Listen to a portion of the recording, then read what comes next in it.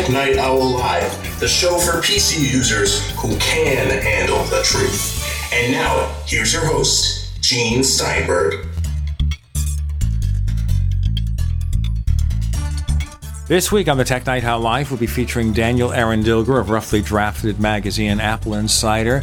A lot to talk about, including whether when you buy a smart TV, how smart are they, and are they watching what you're doing?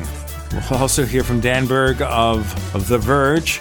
All this and more this week on the Tech Night Owl Live.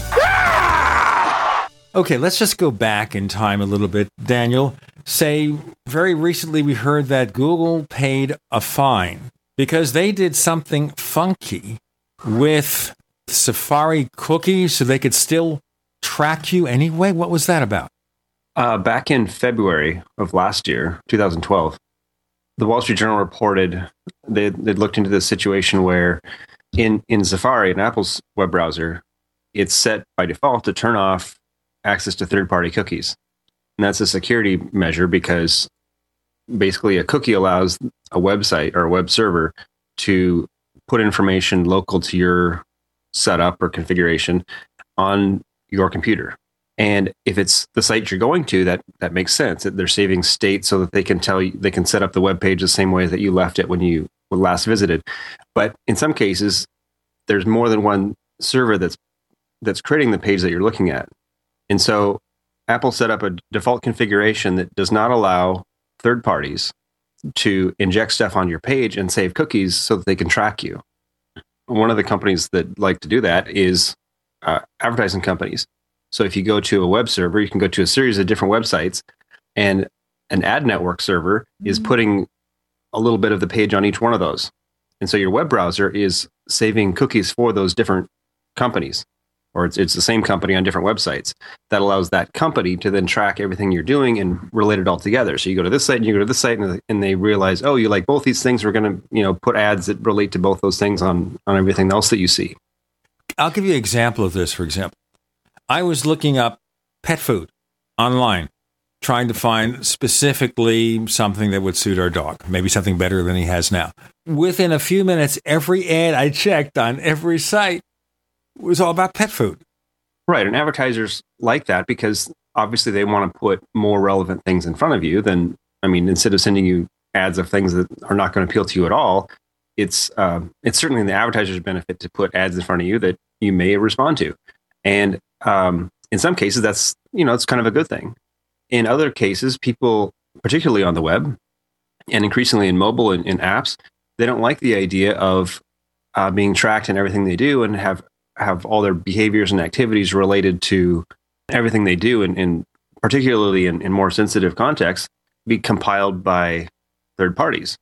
And part of that is, if the government has access to this kind of stuff, there's a concern that, what if things get, this slippery slope of getting more and more down this road where there's no privacy whatsoever.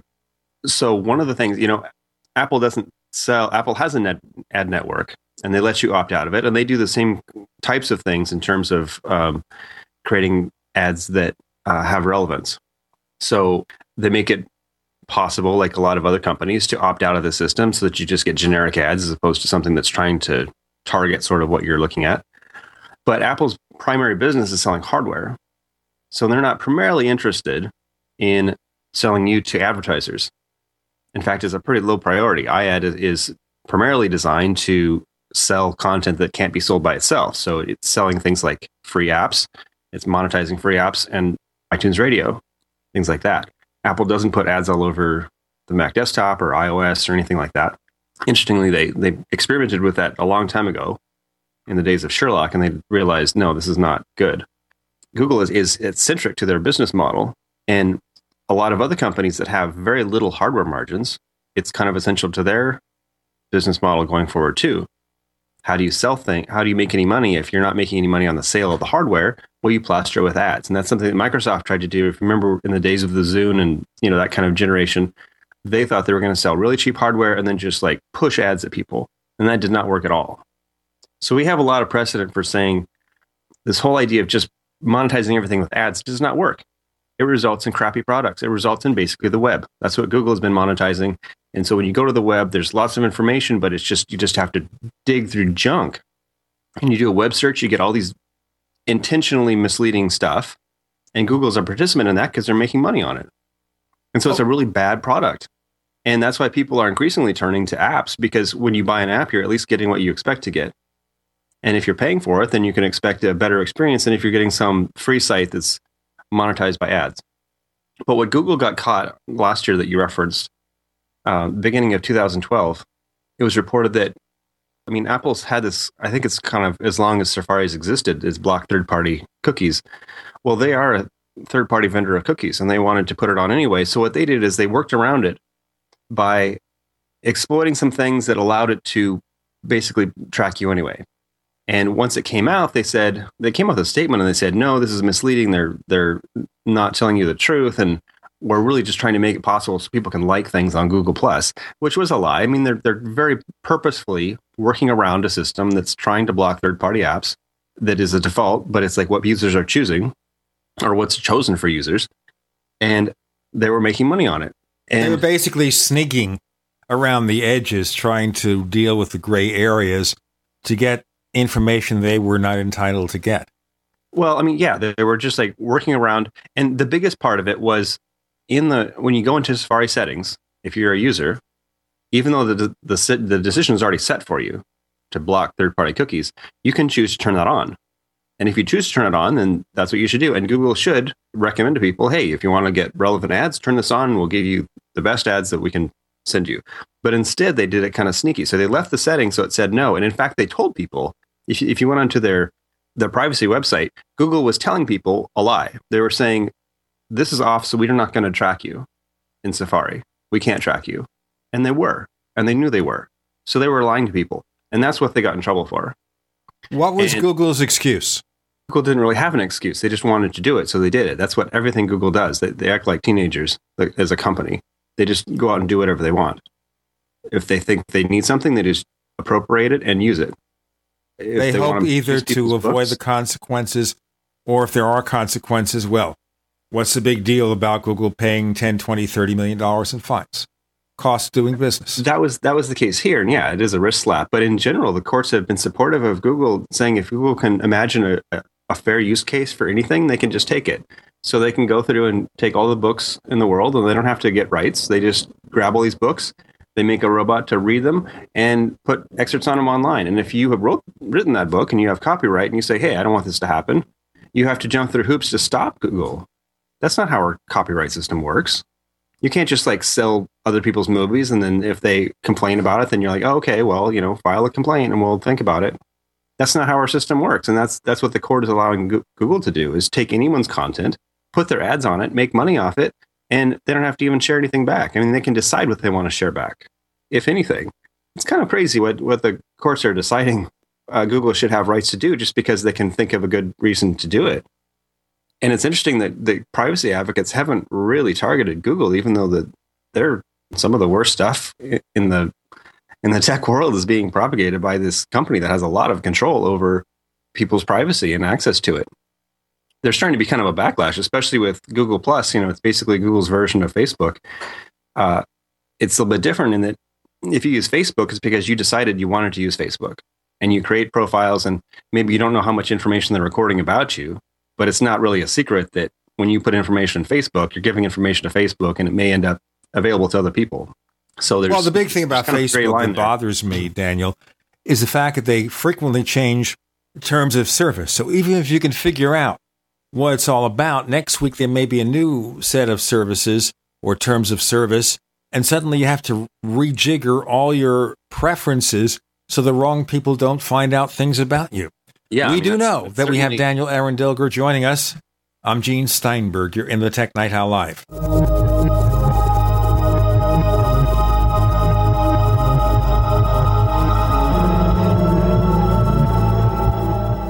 Neighbors, are you tired of dealing with a slow web hosting provider? Well, check out A2 Hosting and their screaming fast Swift server platform.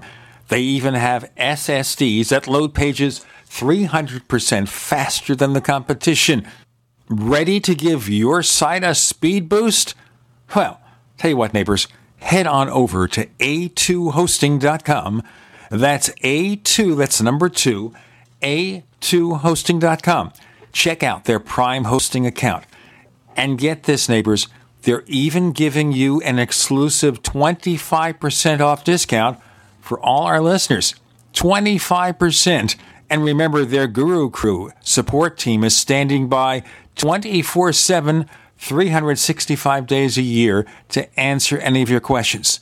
Now, to get the discount, use the coupon code GENE when you check out. Making the right decisions is a challenge to investors. Are we going to see economic growth, slide into a recession, or at worst, depression? Hi, Ted Anderson from Midas Resources. We all know when a company acts irresponsibly, divesting ourselves in a move towards safety is prudent. When the market becomes volatile, U.S. Treasuries are a safe haven. But what do you do when the U.S. government overextends itself and spends beyond its means? Many investors are turning toward gold as a common-sense alternative to traditional paper investments. Midas Resources has put together a powerful book titled 10 Reasons to Own Gold, discussing costs, benefits, risks, featuring full-color illustrations, weights, and measures. The book is free and can be yours by calling 800-686-2237. Paper investments are dwarfed by gold's 6,000-year history. Discover how gold may be right for you and your IRA by calling 800-686-2237. Whether buying or it's time for you to sell, the book is free. Call 800-686-2237.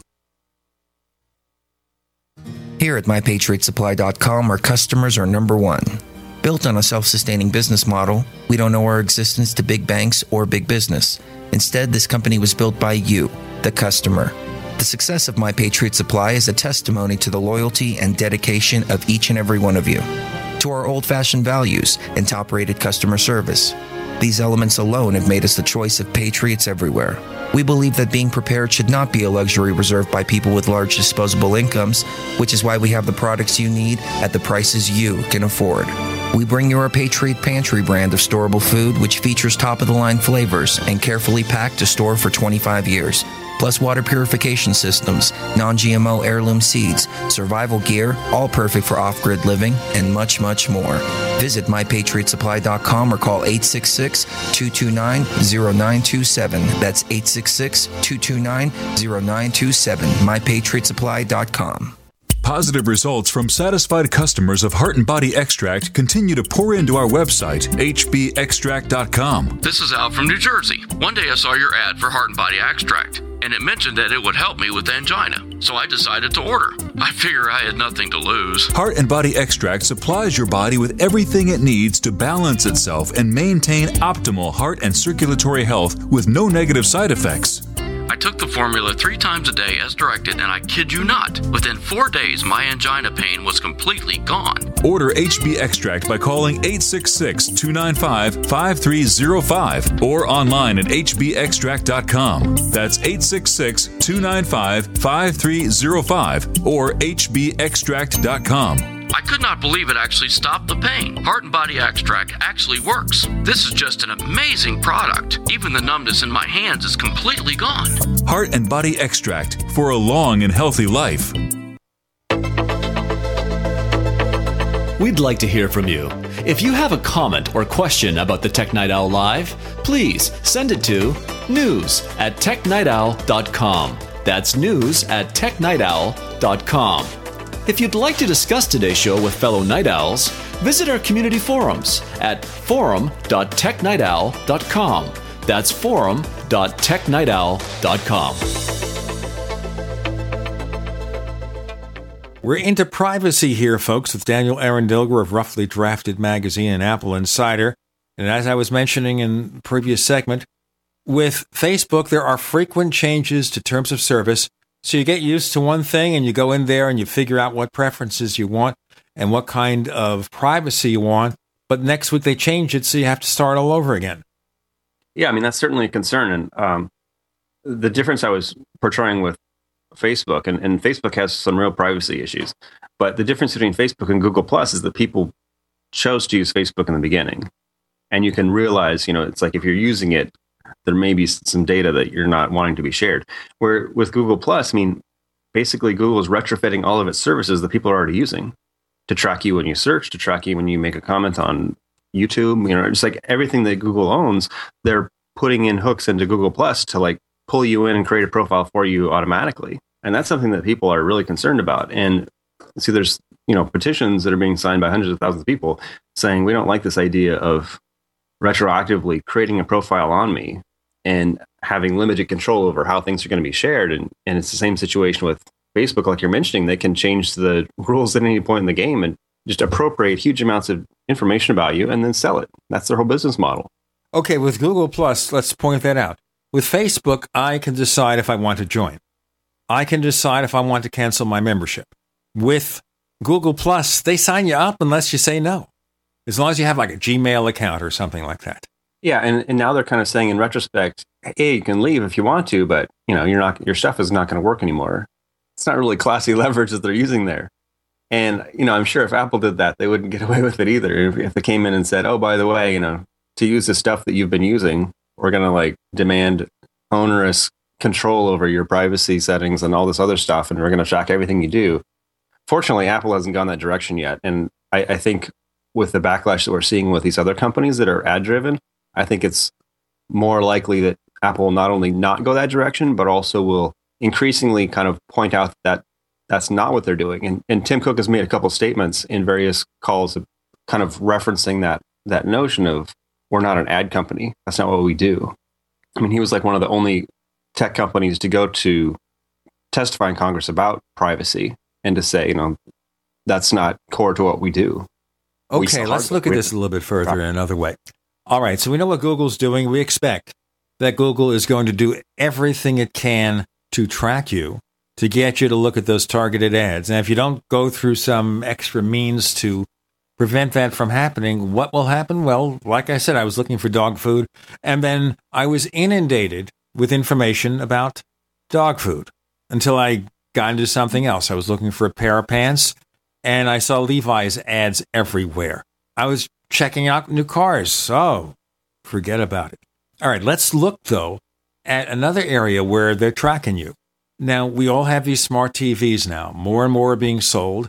And I should point out that not many people really use the features. We have smart TVs, and they always have Netflix and YouTube and everything. Now, LG is apparently trying to be like Google, aren't they? Where you have these apps that come with your LG TV. When you run them, they're watching what you're doing. It's not like a webcam where they see you physically, but they're tracking with cookies, right? Well, it's not only apps, it's the whole TV system. I mean, there was a guy who was basically talking about what his television was sending back to LG in terms of every time he changed the channel, it's like he's now watching the BBC, he's now watching this, he's now watching that. So it's kind of like this automated Nielsen ratings. Not saying that they're doing that either. That's kind of one of the big problems is that A, there's no disclosure that they're doing that. And B, there's apparently some terms and conditions thing where they say, hey, check this box. And now we have just rights to everything. And that's just illegal in most countries. So it's a very unsophisticated product that they think that they're just going to basically take everything terrible about the web and push it into the future and basically leave us in this sort of 1990s web world where we're being tracked and we're having just ads splashed on everything just because they can. So I think there's going to be sort of a backlash to that. But the interesting thing about this smart TV from LG, that it has a setting to turn off this data collection. Even though it doesn't really say that it's collecting data, there is a setting that says data collection off. And when you turn it off, it has apparently no impact on what it actually does because it keeps sending information back. So that's also kind of a big problem. I mean, that's kind of like what Google did and saying, oh, here's the setting they say off so we can't collect data, but they are anyway. I mean, that's lying to the consumer. That's kind of a serious problem in terms of, privacy implications to say this is happening when it's not happening. And remember, LG has been working with Google in the past years with Google TV. So they were primed to this is how Google operates. And looking at the ad networks that this smart TV from LG uses, part of it is hitting DoubleClick, which is Google. So, I mean, Google's benefiting from this thing too of putting ads. Does Google therefore have a contract with LG to get their targeted ads in there? Well, I mean, they're just an advertiser. It's like, if you go to a web page, you're getting Google ads, you're getting some other network, or, there's several different ad networks that are all vending ads to, there's like ad networks behind the scenes that figure out what ad to put up and how much money the publisher gets and all this kind of stuff. But yeah, I mean, Google is certainly the leader in putting those ads up and monetizing stuff. So it's not really surprising that TVs and all these other devices are trying to push the same sort of ads. But I mean, that's not really where Google makes its money. A lot of people think that Google makes its money from banner ads, and they're kind of trying to, but that's only because they've run out of their main money source, which is monetized search. It's paid search. So when you go to Google, I mean, Google's product was that we figured out how to make really good search, except no one's going to pay to search the web. If you remember back in the day when we had AltaVista and, Yahoo and Microsoft and whatever, and the search was kind of like, it was not that great. And Google came up with a search that delivered, they found just amazing stuff. You could put in a few words and you could find anything. And Google's search is really incredible and how good it is at finding certain things, at least. But that no one's going to pay money for that. So you can create a product that no one's going to pay money for. You have to figure out how to monetize it. And what Google found was if they work with advertisers to put in relevant results, so you're searching for, a wedding dress or something, it's like, here's this company that sells wedding dresses. That's really valuable to the advertiser because here's somebody who's ready to buy. It's like when you go into some third world country on vacation, you get off the plane and there's like 6 people there that are ready to show you all around town. And, here, I have restaurants you can go to and I have a hotel you can stay at. They're getting kickbacks. That's what Google does. Say, hey, you're looking for something? It's much less effective if you're walking down the street and someone's just offering you things you don't care about. And that's what banner ads are. It's just you're going to a web page and there's just ads all over the place about stuff you don't care about because you're not even looking for those things. The real money is in paid search, but only on the desktop. Remember, that's one of the things Steve Jobs pointed out a long time ago when he debuted iAd, is that people are not on mobile devices. They're not going to Google search to look for things. They're going to apps. So if you're going to a restaurant, you don't pull up, your web browser and say Google restaurants in my zip code. You say Yahoo. You go to Yelp, you launch Yelp, and you look up your restaurants. We've got Daniel Arendilger of Apple Insider and Roughly Drafted magazine joining us. I'm Gene Steinberg. You're in the Tech Night Owl Live.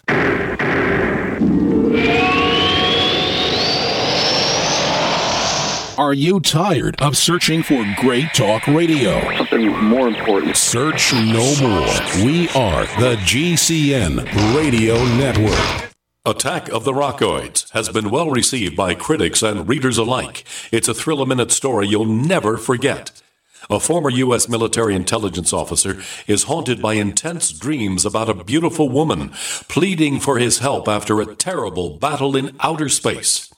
But the dreams turn out to be true and thrust him into a telepathic love affair with a woman whose faraway planet is intent on destroying the Earth. And now the gripping tale continues in The Coming of the Protectors. It's the second book of the Rockoids trilogy, a galaxy-spanning adventure that pits our hapless heroes against powerful, fanatical enemies that threaten the lives of freedom-loving beings everywhere. Attack of the Rockoids and The Coming of the Protectors. Classic science fiction at its best. Available now. For more details, visit rockoids.com. That's ROCKOIDS.com.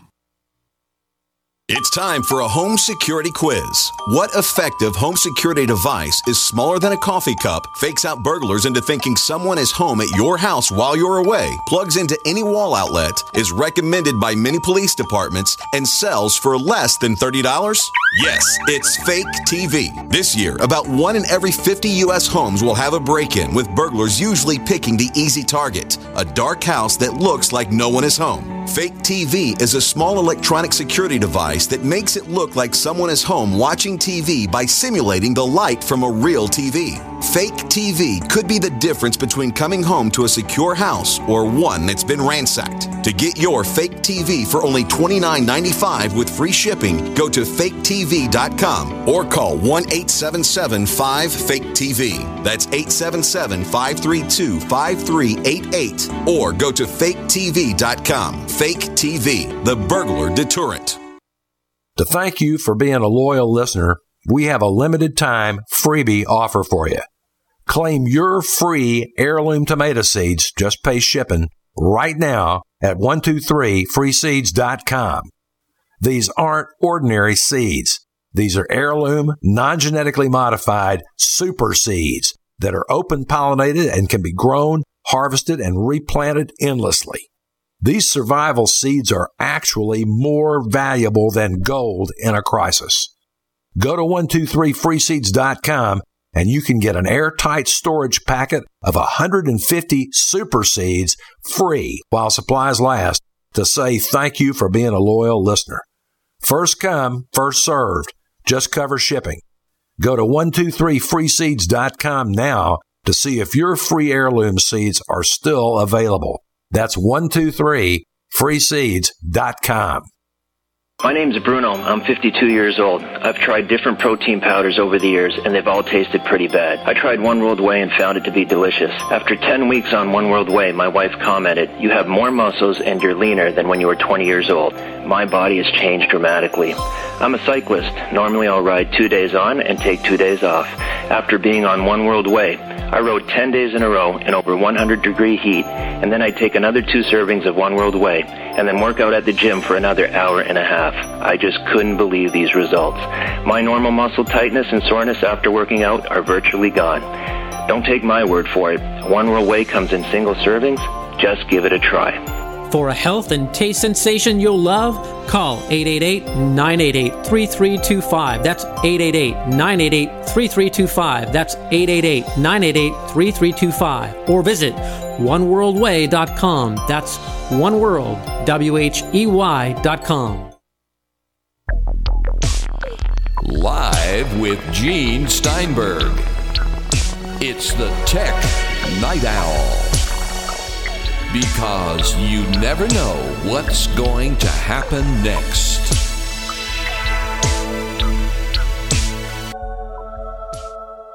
So we're focusing on your online privacy and about Google's business model, which is targeted ads. So, for example, I mentioned before looking at new cars. So say, for example, I search for a Kia Optima, which is Kia's midsize sedan that competes with Honda Accord and Toyota Camry. If I go to the page that has that information, there are a bunch of items, but the first 3 are ads related to Kia Optima. These are companies, 3 companies, that have paid to be there. Then on the right side bar, there are another 10 ads from different companies that have decided to be there. Because of where I am, a lot of those ads are from local car dealers. So this is the way Google makes its money. The people who search for a car will see ads paid for by the manufacturer or the dealers related to that car. Yeah, and in some cases that's not bad. I mean, that's kind of what you want to have. You'd rather have some sort of relevant, here's something that will help you, than just to have, boom, here's ads for junk that you don't care about. If you go to really terrible websites, which probably my personal blog has the ads I haven't really done anything with in a long time, they have these just like filler ads. They're really ineffective. They're like spam in your mailbox. They're just worthless garbage. But it's so free to like put them everywhere that if somebody in 1 in a million clicks on them, it's worth doing. So you just have this garbage bunch of ads. And, Google's making money on those, but they would prefer to make money on more relevant ads because you can make a little bit more. If you're sending out ads, if you're looking for a car and they're saying, well, here's some other car options, here's dealerships, here's whatever, something that's sort of relevant to what you do or what you're thinking about. There's some aspect of value there. But where the privacy comes in is when you tell people that you're not tracking them, and you are, when you tell people that you can turn it off and you can't, and when you track everything people are doing without any of their control. People do not like that. And when you start putting ads on everything to the point where it's just too much, people don't like that either. So I've noticed, I use Facebook and Instagram and a lot of different social services.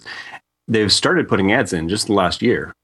And it's getting to the point where it's pretty annoying already, because it's like something about a friend, something about a friend, something about an ad that sort of appears to be a friend, but it's not really. And it's an ad, and it's an annoying ad. There's only so many billboards you can erect before people start saying, hey, we don't like billboards everywhere. And there's sort of a backlash to it. So I think there's going to be increasingly, we've just seen it was basically in the last year that all these social networks have been putting ads in their content feeds. And I think there's like a diminishing level of return. There's not an infinite supply of ads you can push in people's face. Okay, let's go back to a smart TV. I go and buy a TV. And one of the features of the TV, other than the 3D and all the other stuff, is the apps. Now, as you're telling me, I guess when you set up an LG TV, a smart TV, you are going through a setup panel and you have the terms of service, which you click on, agreed, because how many people read terms of service? And it doesn't. Those terms of service are saying, we're going to send you targeted ads. And I'm thinking here, I'm buying a TV set. I paid for this product. Why should I be put in a position where I have to confront advertising just to run some services? Well, Microsoft basically invented that. If you remember, in 1998, Windows 98 came out, and the Windows desktop was covered with all this advertising stuff. And they had this whole notion of push content. It's kind of like, was basically like an alternative to the web, and it failed, but now the web is doing it. In that they wanted to just constantly they wanted to basically turn the computer into a television. So it's just blaring ads all the time. And there was sort of a backlash to that. People didn't like that. But it was because Microsoft wasn't making that much money selling copies of Windows to every PC. They were making a lot more if they could push advertising in. And so over the last decade since, Microsoft and its partners, which means hardware, the people who are selling the PCs, increasingly put layers of junk and adware and crap on the computer. So it would constantly do this pop-up, and it just became this thing where people hated it. And there was this huge backlash to it. And that's one of the reasons why Apple got so much attention. Their whole Get a Mac campaign was basically, we don't have all those adware and crap because we're selling you a premium product that doesn't need to have ads all over it to make money. And people quite decisively started buying Macintoshes. And that's kind of similar with what's supporting the iPad, because when you buy the iPad, it's a nice device. And individual, if you go to a website or if you go to an app, there may be ads within it, but it's not just ads all over the interface and all over every layer and just constantly watching everything you're doing, and you can turn stuff off. And Apple took a very kind of nuanced approach to both security and access to your stuff, so that software on the device can't just, turn on the camera and start recording what you're saying and send it back for analysis. And other companies do not do that. Google has this open operating system that lets anybody do anything. So if you're an advertiser, if you're a hardware maker, you can put in all kinds of stuff to track people's behavior and what they do and what they watch and what they listen to and advertise to them. And that's what Samsung is doing. And the free app that Samsung came out as a promotion to their, premium so-called phones, the Jay-Z app, was supposed to be a free album, but really what it was is it tracks everything you do, and it plugs into Android and sees all the apps that you run, and all this information sucks it up so that they can advertise to you. And all these companies that Google is fueling with their disregard for user privacy, because they don't care about users, they care about advertisers, because that's who their customer is. Google doesn't sell anything. They can't sell anything. They've been trying to sell, Nexus devices and Motorola devices. Nobody wants their devices. So they're selling the users to advertisers because that's where they know how to make money. And so they can't sell hardware. They sell the person who buys the hardware. Yeah. And their partnerships with Google TV have taught Samsung and LG and all these companies that were, kind of foreign partners with that, we can do this on our own. We can basically turn the TV into a PC from the late 90s. It's just covered with ads and has new sophisticated technology to track what you're doing. And that's one of the things with Microsoft's new Xbox One, is that it has the ability to watch who's in the room and to profile what's happening and what things you do and what you watch. So it's not just a video game system. It's like a very sophisticated bit of spy machinery that allows them to target ads to you in a very specific way, because they're not really making much money on the hardware. All right. Now, we see LG is the one that you wrote about. So what about Samsung? What about all the other companies? Are they in the same boat here? You buy a smart TV and you agree to the terms, suddenly you'll be inundated with advertising too when you run those apps? Well, the specific behaviors are dependent on what the company chooses to do, and whether they're breaking the law or not. It kind of depends on what specifically they choose to do. But all of them are working towards this sort of web-style TV combination that the market has rejected over and over again. People don't like that. And in fact, even broadcast television, which has just been full of ads forever, people have increasingly paid money to have channels that don't have ads on them. So people started paying money for HBO. People started paying for sports channels that are just content and are not just ads. So when you go to, free television, if you get TV over the air, it's hard to watch for half an hour because 20 minutes of it is ads, it feels like. Well, actually, I'll give you the timing. A 1 hour TV show, I think it's 43 minutes of content and the rest is ads. But of that 43 minutes, you've got the introduction, you've got the closing credits, and the closing credits are always going to be filled with ads. So you'll see the closing credits being run very fast, and in a central screen, you see a preview of that show's next week's episode, a preview of other shows, or some sort of advertising or something. So they fill it from beginning to end. Now, there is a DVD from Dish Network, the Hopper, that supposedly allows you to bypass the ads. The TV networks are freaking out, but so far haven't been able to stop that in court. Yeah, So- it's like the TiVo, the idea of, people bought hardware to get around ads. People don't like that ad thing. And, one of the things that iTunes was trying to do is sell, provide at least a way for people to buy content that didn't have ads in it. I'll tell you what, we have to stop. We have to Okay. stop for ads. I'm sorry to say that. Okay, Daniel Aaron Dilger joins us. I'm Gene Steinberg. You're in the Tech Night Owl Live.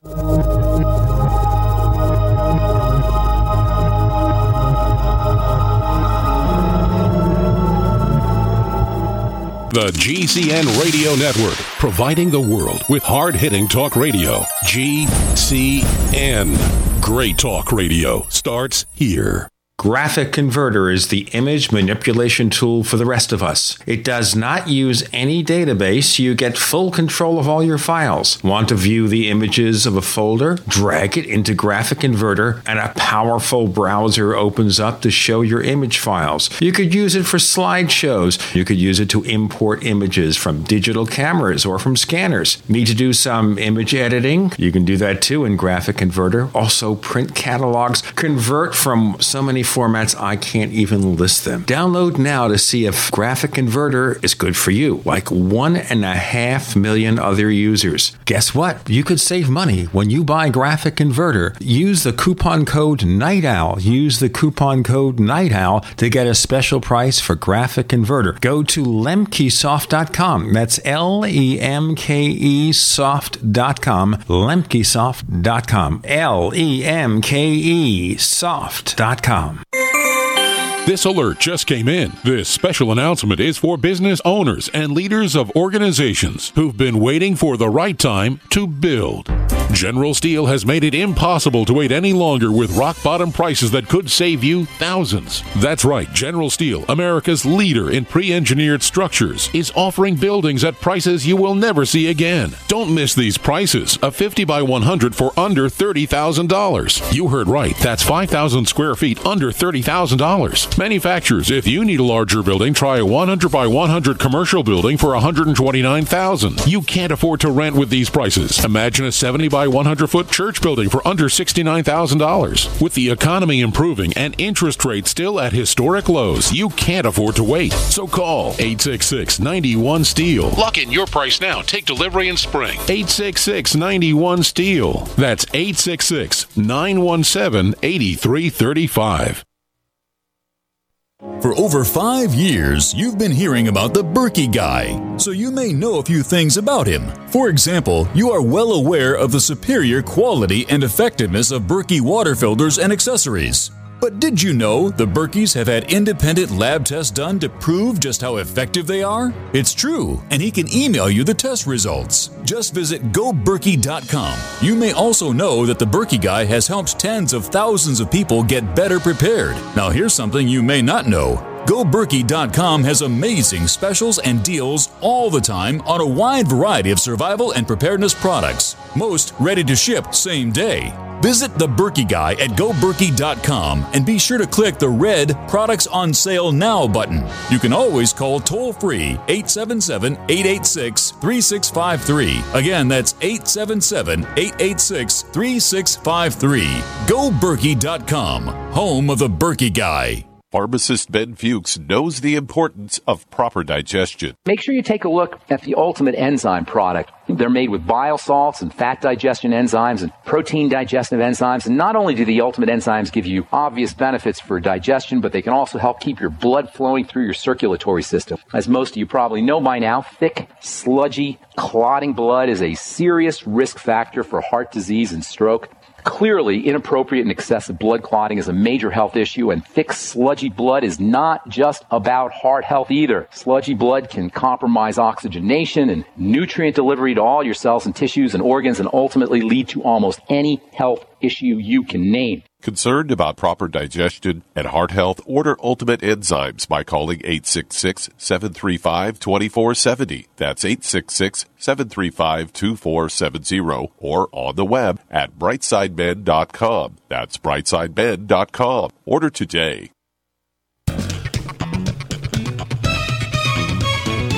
Do you know what's going to happen next?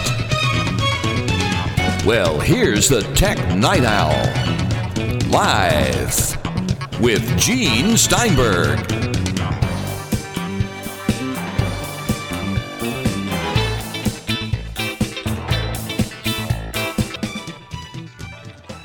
All right, the price of free TV and radio, of course, is ads. You've got to expect that they have to monetize it to pay for the entertainment, so you have to put up with ads. But, there are different ways to get around it. We have Daniel Arendilger joining us, and we have these other services, these alternative services that are providing ad-free content. So, for example, Netflix has become another TV network because they're originating content. Was it House of Cards, that TV show getting Emmy nominations from Netflix? And now they are licensing Marvel superheroes for TV shows. And all you do is pay, what, $8 a month? Yeah. Are they entirely ad-free? I honestly don't know. I haven't watched them. Well, it'd be interesting. I mean, there's a lot of different models, and that's what the whole thing about what the market is for, is they're trying different things to see what'll work. And on one side, you have companies like Apple that are saying, if we can limit ads and give people privacy, well, they pay more for hardware, for a premium device. That's kind of Apple's tack. And then on the other extreme, you have companies that are saying, if we give you everything for free, can we just track everything you do and sell ads at you and use your content to sell ads at other people? And there are people that appeal to both directions. I mean, the whole kind of Android crowd is all about, I want everything for free. I don't want to pay for anything. And if you want to just use my privacy, that's fine, because I'm not really private about anything. And when you listen to Eric Schmidt talk, that's kind of what he says. You don't have any privacy. We're owning it, and we're giving you free stuff. So be happy with that. And if you listen to, the Steve Jobs message and Tim Cook and the kind of things that they say we're trying to give you high quality hardware. So it's really kind of aimed at different groups of people. And that's becoming very evident when you look at, people talk about, Android has such huge market share. It's well, doesn't matter, because they're not selling anything of value. They're only monetizing things with ads, which has quite limited value. And so that's why Apple's making all the money. So it's important to just see the difference there. And it's okay to have different opinions. So some people don't like the idea of paying anything for anything, and they want to have things as free as possible. And in some cases, it's kind of not necessarily all one way or the other. There's some people that want to pay for some things and will, accept a free version of something else to have access to it and, deal with ads in an area that they don't really care about. So it's just the market is shaking this out. And I think what's happening in the ad world is that they're working so hard to kind of make it more and more efficient to just put more ads and all the time and everything to pay for everything. I think that's not sustainable. And I think that people in general are going to back away from that, same way that they rejected Windows 98 push ad stuff, the same way that people have not really cared for ads on television. It's not popular. People have constantly gone, especially the valuable part of the valuable segments of the market. People with money are willing to pay more for a nice experience that isn't cluttered with ads. Ads are kind of perceived as not being classy. So it's kind of up to companies to decide where they want to be and what kind of direction they want to push in. But there's no controversy about the fact that the companies that are making the most money, i.e. Apple, are doing it without an ad focus. They're selling hardware and services at a price. And if you look at the enterprise, it's the same way. I mean, can you imagine selling ad-supported stuff to companies that rely on things having to work? That's just not going to fly. All right, what do they do, for example, with the Surface tablet? Is there junkware on that? I know, of course, it has Office, but what is there that monetizes it other than buying the product? I think Microsoft is at this point just trying to get people to buy it on any level. Because, I mean, they haven't sold any yet. I mean, they haven't really sold a significant... It's not a business yet. It's a experiment. And going forward, I mean, if it was popular, you can be sure that it was going to be full with ads, because that's what Microsoft does, is once they start selling something, just like chock-a-block it full of ads. I mean, that's the same thing with the Xbox. They were basically giving it away. And originally they were paying people to have an Xbox through subsidies. They're giving you more hardware than you're paying for. And, you know, they've just recently reached the point where they're sort of like breaking even on gross margins, but they're losing. I mean, Xbox is losing money, and it's been losing money. It's been losing billions of dollars for a decade. So that's why they're pushing so much effort into advertising through it. And, you know, going forward, if you look at their other, they don't really have a track record of any kind of hardware. The Zune was a failure and all the things related to that. Even their efforts to have, you know, sell third-party hardware have not been successful. The whole Place for Sure thing, and, you know, trying to even sell like Windows Ultrabooks and netbooks and things like that. There's just not enough money there to share between all these different companies. So, I mean, Apple's kind of figured out a very sustainable business model. And I always think it's comical when people look at Apple and say, oh, there's always going to be commoditization of markets and Apple can't stay ahead of it. And it's like, well, Apple has been staying ahead of it for the last decade plus. And they've been making so much money that they can afford to produce the next big thing. And they're consistently doing it. And nobody else is. I mean, if you look at other companies that are profitable and are huge and have tremendous power, and in a lot of cases, better distribution than Apple, look at Samsung. What does it come out with on a regular basis? It comes out with a lot of experiments, and most of them are failures. And even the ones that are, you know, it's the most successful things are less successful than Apple's. So that's why these companies, especially the company now, if you go to the second tier of companies like LG that are not making money on smartphones. I mean, it used to be people talked about smartphones like it was a money tree that you just put a smartphone on the market and you had billions of dollars just spraying at you. And there are two companies now that are profitable, and everybody else is kind of breaking even or losing money. I mean, Google bought this Motorola for $12.5 billion, and they'd lost another $1 billion in the first year of running it. And there's no indication that it's going to turn around. People are not buying this Moto X product. And so, of course, these companies that can't sell hardware are going to turn around and try to make money in other areas. And it's not clear how you could do that unless you were spraying ads at people, because that's the only other obvious business model. All right, let's look at this a little bit further, though. Now, we understand Google is making most of their money from the targeted ads and everything.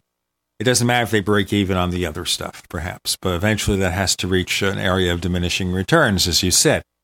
But if I'm a company building smartphones and I'm not making money, what do? Samsung makes plenty of money. Apple makes plenty more money.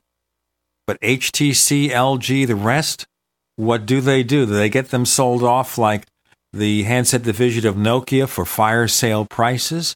How do they stay in business if there are no profits? Except for Amazon. Amazon never makes a profit, or seldom makes a profit. Well, Amazon is telling its shareholders that at some point they're going to be making a profit. I'm not sure exactly. I mean, it doesn't really make sense, but they're kind of waiting. They do have this idea that at some point they're going to be able to say, we're now making money.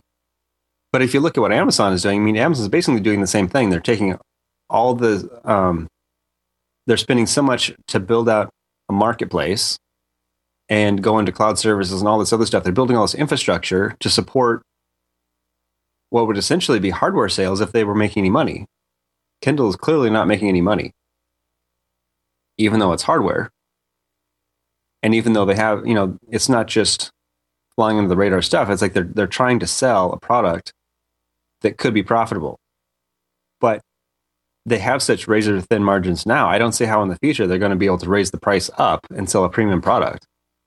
I mean, if you're attracting people based on cheap hardware, you can't turn around and sell them luxury because they're not going to, you can't sell people things that they're not even appealing to.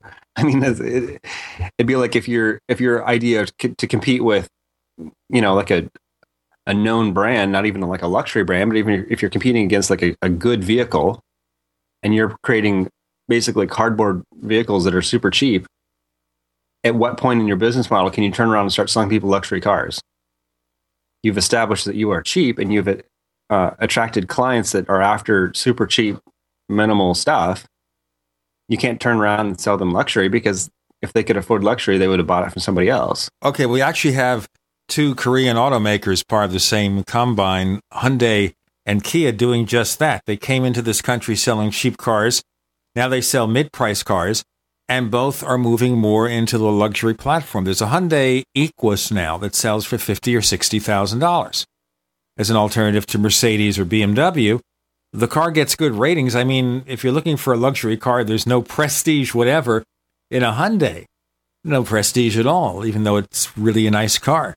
But they are certainly trying to go into that area where people who want value over prestige and are willing to pay a little less for it. Daniel Aaron Dilger joins us. I'm Gene Steinberg. You're in the Tech Night Owl Live.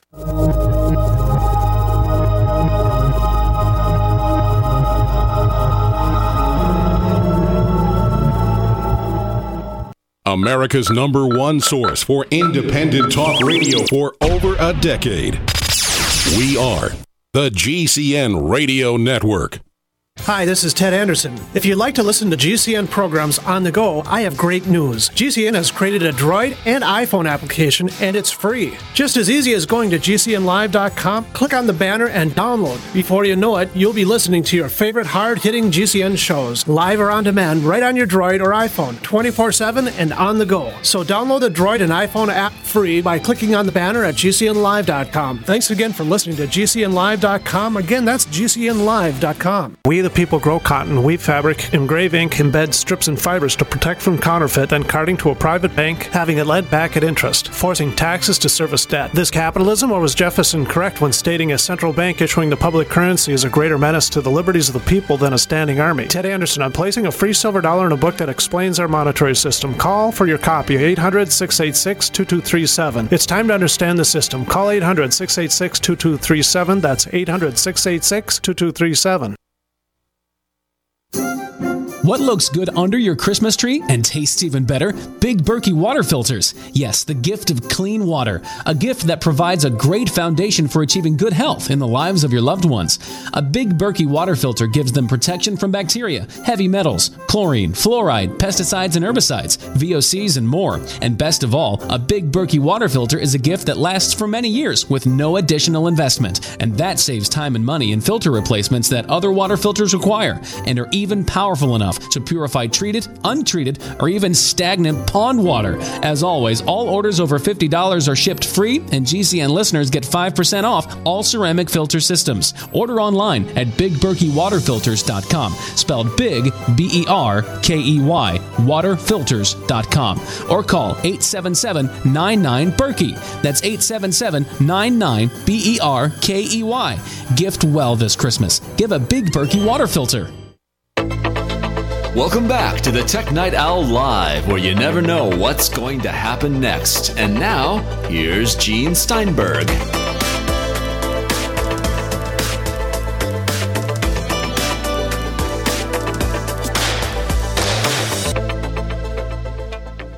have Daniel Aaron Dilger of Roughly Drafted Magazine and Apple Insider. And you have a BMW, my friend, don't you? I do. Okay. Well, one of the things you mentioned, Hyundai and other companies that came to the market and they had pretty cheap cars and now they're trying to sell, higher end vehicles because that's where the money is. But what's important to note is that it took them 20 years to get there. So they came into the market in like the early 90s. I don't know exactly when, but it was like, that's when they were hitting with these junk cars. It took them 20 years. That's a very long time. And the cars are good. The mid-price and the more expensive cars are really good. But as you say, it didn't happen overnight. And then, look, Toyota has done the same thing. They came in here with cheap cars, the original Corona before there was a Camry. You had a Corona. I owned one in 1970 or thereabouts. And now they've got Lexus, a luxury division. Nissan's got Infiniti, where they had cheap cars, got mid-price cars, and then decided to fork the stuff that's more expensive into a luxury division. But as you say, it's taken years to build that. And you can say the same thing about Apple. I mean, in the early 90s, Apple was trying to sell Performas, and they were trying to figure out how to sell cheap low-end hardware, because that's what Microsoft was kind of getting the PC OEMs to build.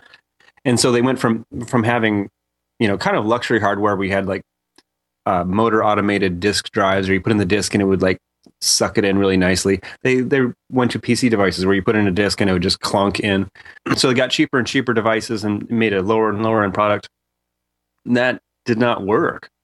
It didn't make the money. And it took them a very long time. It took them the entire length of the 90s to sort of come out of that and to go back to being more of a premium tier vendor. It takes a long time to change your identity. It's quite fast to go down, to get cheap, to look cheap, but it takes a long time to build a reputation of quality. And so these companies that are now selling tablets or netbooks or whatever, and they're trying to go after just the bare bottom pricing, how are they going to like incrementally take those customers and bring them upward? And the other thing to look at is proportional. So if you look at companies like Hyundai or anyone, their luxury sales are a very small proportion of their entire sales. And they tend to be people who already are used to the brand.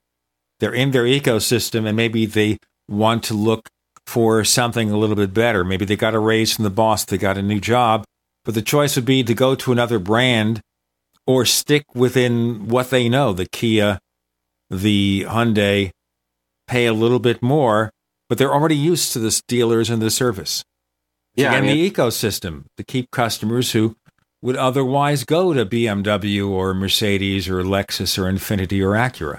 It kind of seems like it's Apple's game to lose.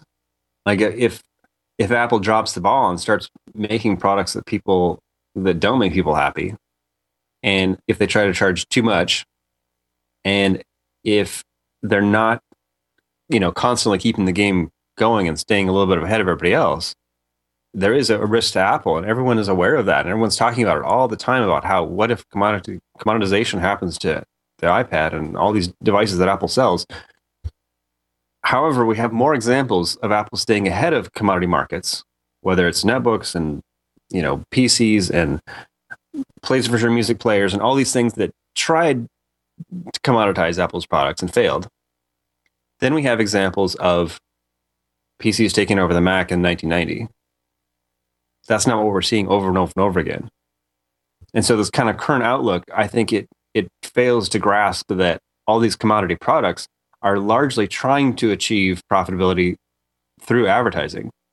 And we're seeing that with smart TVs and all these other devices that are coming up. They're trying to push the adware and spyware stuff that didn't work in the 90s. And that really ticked people off, that gave people a really unfavorable impression of their brands and their products, and really push people towards the premium product that Apple is doing. And when I look at that, it's just surprising to me that more companies aren't trying to be more like Apple. They kind of figure that the only way they can compete is on price. Because that's what's happened with so many of these so-called competitors. When they try to compete with Apple with stuff that appears, on the surface at least, to be competitive at the same price as an iPad or an iPhone, it didn't work. Except, for example, the premium smartphones from Samsung are priced about the same as an iPhone.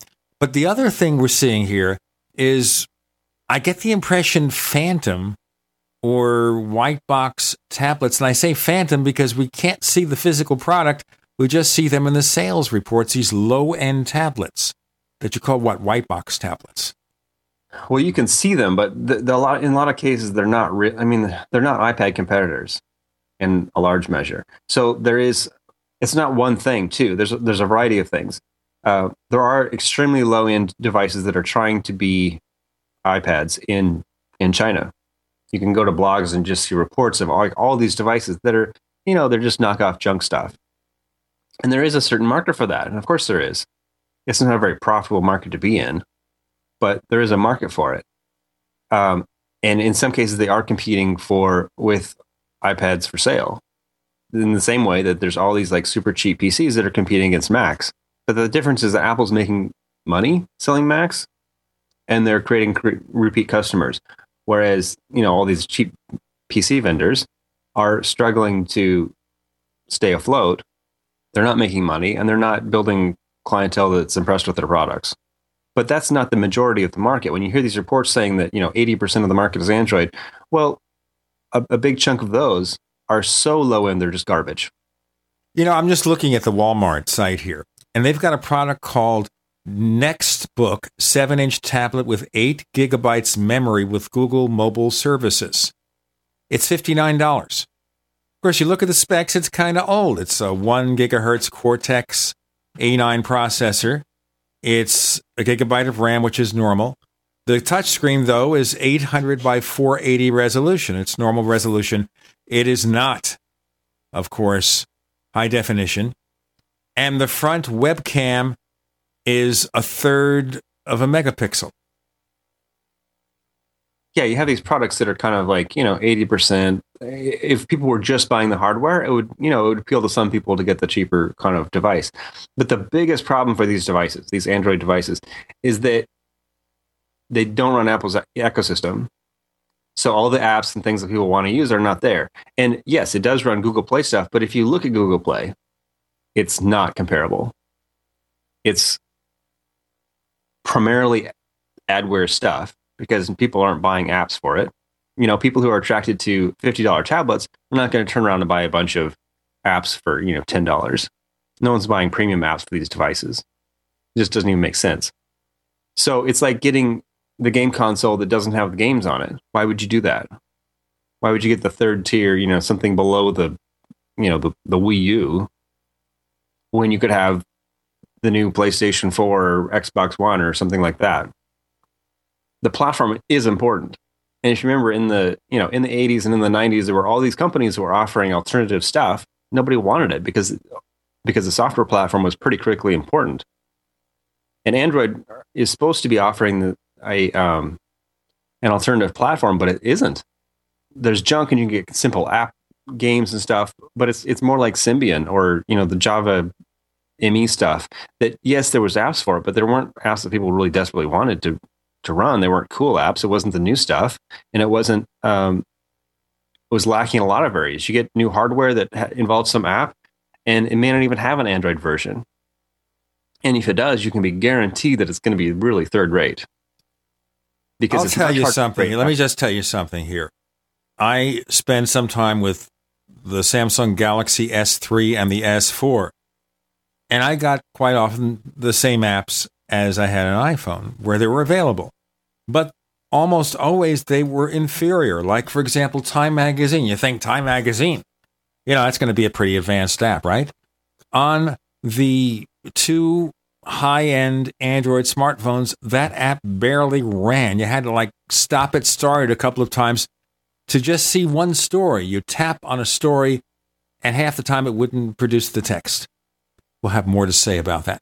We have Daniel Arendilger of Roughly Drafted Magazine and Apple Insider. I'm Gene Steinberg. You're in the Tech Night Owl Live.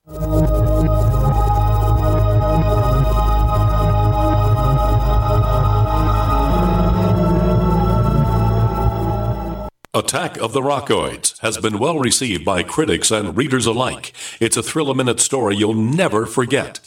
A former U.S. military intelligence officer is haunted by intense dreams about a beautiful woman pleading for his help after a terrible battle in outer space. But the dreams turn out to be true and thrust him into a telepathic love affair with a woman whose faraway planet is intent on destroying the Earth. And now the gripping tale continues in The Coming of the Protectors. It's the second book of the Rockoids trilogy, a galaxy-spanning adventure that pits our hapless heroes against powerful, fanatical enemies that threaten the lives of freedom-loving beings everywhere. Attack of the Rockoids and The Coming of the Protectors. Classic science fiction at its best, available now. For more details, visit rockoids.com. That's ROCKOIDS.com. Gold. It's like nothing else on Earth. From the Romans through the Renaissance, from the Industrial Age to the Space Age, gold has weathered the test of time. For 6,000 years, gold has remained the ultimate store of wealth. According to the World Gold Council and the U.S. Mint, demand is at an all-time high. The stage is being set for the reemergence of gold as the common-sense alternative to a fiat paper currency that gets weaker every day. Midas Resources is proud to offer the hard-hitting report that arms you with the truth you need to protect you and your family from the Fed's plans for your hard-earned money. Don't gamble with your future. Call Midas Resources today and ask for your free copy of As Good as Gold. Call 1-800-686-2237 for the report the Fed hopes you'll never see. As Good as Gold can be yours by calling 800-686-2237. If you have ever thought about owning gold, you must read this report. Call Midas today at 800-686-2237.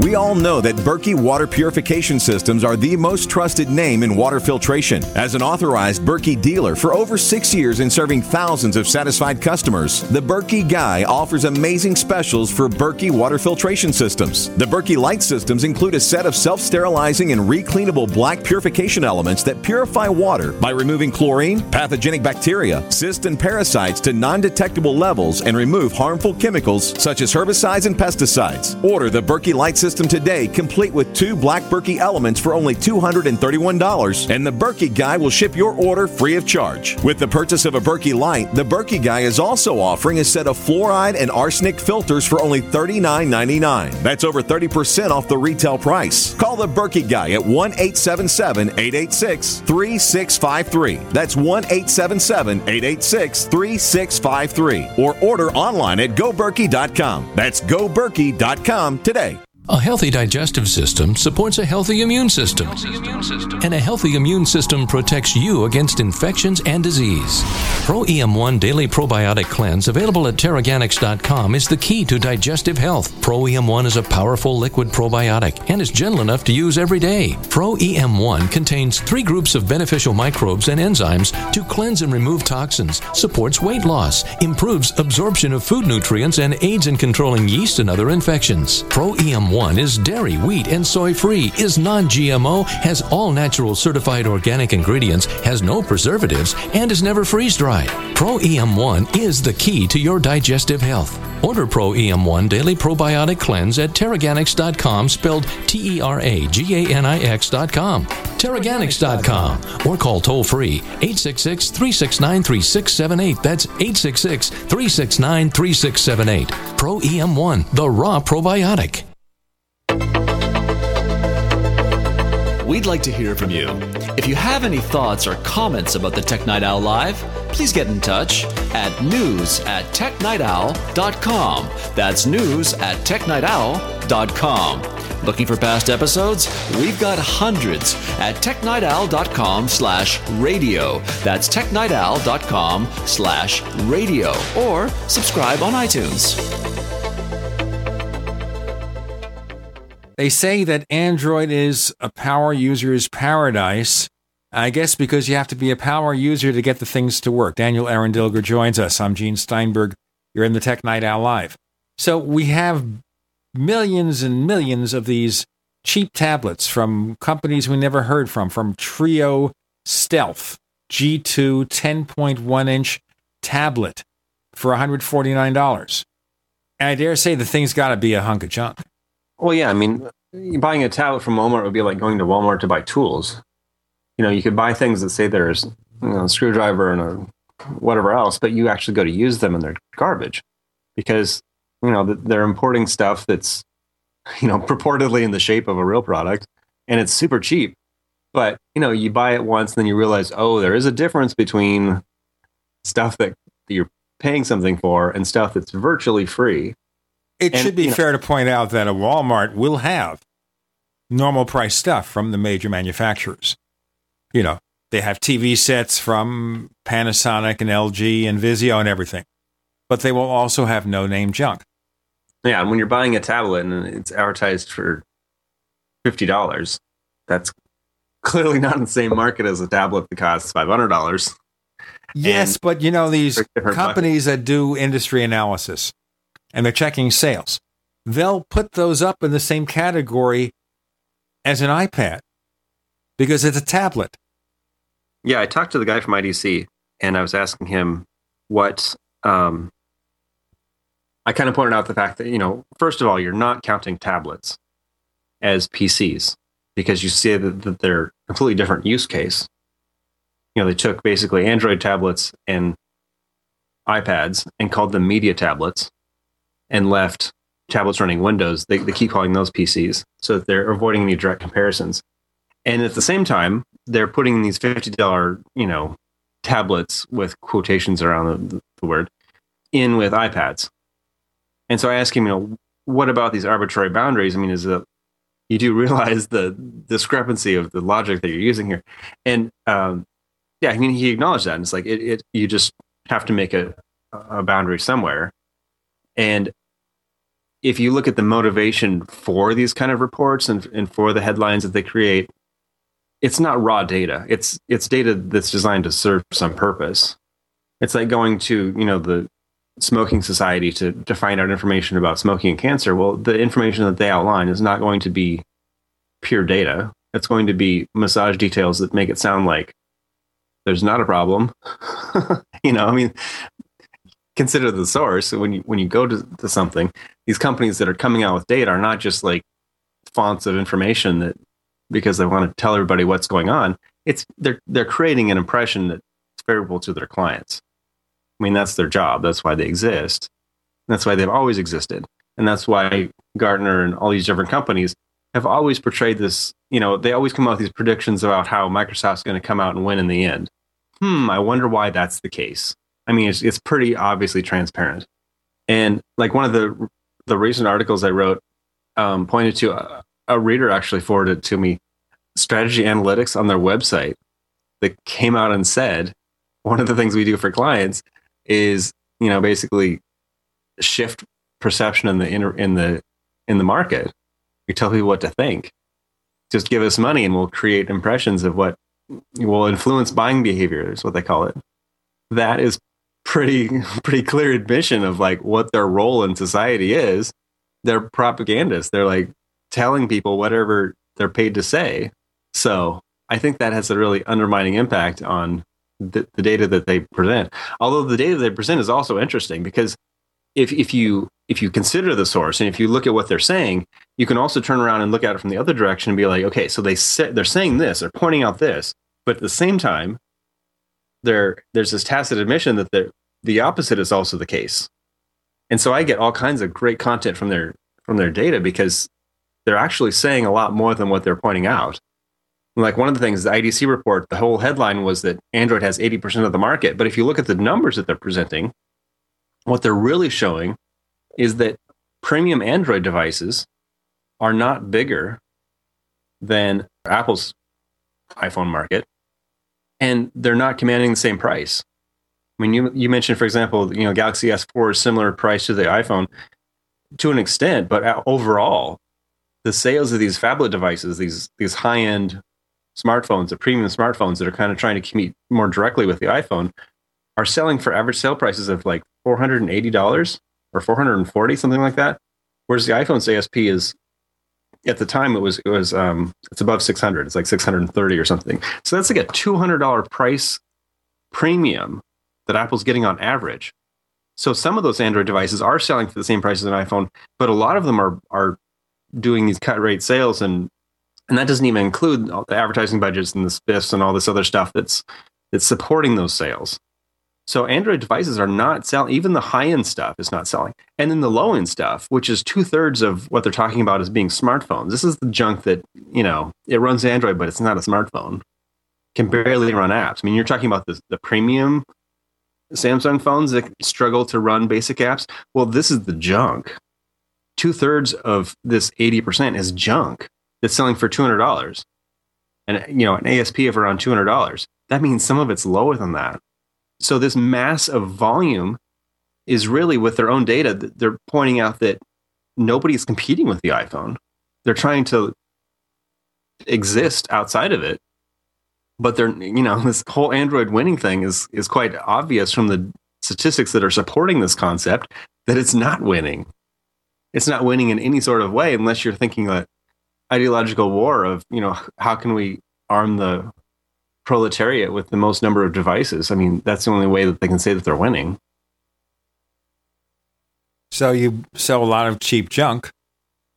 And also, if you look at what platforms sell apps, which is important for software developers, and if you look at which ones get online, if people are barely getting online, and not obviously with other tablets, because 85% of online traffic is iPad, if there are targeted ads on those other products, they're not helping Google because nobody's using them to get online. They're junk. And if you look at the performance of the companies that are selling it, it's not an alternative successful route to survival, because these companies are losing money. They're losing money selling phones. And phones are supposed to be the thing. I mean, the reason that Samsung got into smartphones kind of behind Apple was because it's how Apple was making money using their components. And so they were, their rationale was, we're making these components, we can rip off the top layer that Apple's doing and create similar devices. You know what? We're just about out of time. So let's leave it there, because the issue of Samsung versus Apple is one we can do several shows on. Daniel Aaron Dilger, can you tell us where to find more of your stuff? I write for Apple Insider, and I have my blog Roughly Drafted that I haven't written for a while, but I need to. But yeah, I'm writing pretty regular for Apple Insider. Daniel Aaron Dilger, thanks for joining us on the Tech Night Out Live. Yeah, thanks for having me.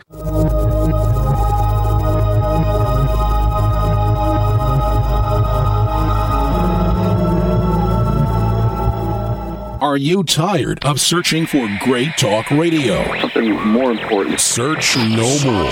We are the GCN Radio Network. First came Attack of the Rockoids, and it was a critically acclaimed success. And now there's The Coming of the Protectors. A former military intelligence man is contacted by a space woman in a dream that turns out to be a nightmare, because evil forces on her distant planet are planning to conquer the Earth. This is gripping science fiction of the classic kind. Attack of the Rockoids and The Coming of the Protectors. Find out more at rockoids.com. That's Rockoids, ROCKOIDS.com. So here's what happened. I was placing an order online. The site went down. It just stopped responding. It took hours before it returned, but I'd already placed the order with another company. If your site goes down, you could lose business. And if you have a business or personal site, you'll want to know it's easy to run and it will stay online. At iWeb, your site is hosted on one of the most reliable networks in the world. Check it out. iWeb.com. That's iWeb.com. What looks good under your Christmas tree and tastes even better? Big Berkey water filters. Yes, the gift of clean water. A gift that provides a great foundation for achieving good health in the lives of your loved ones.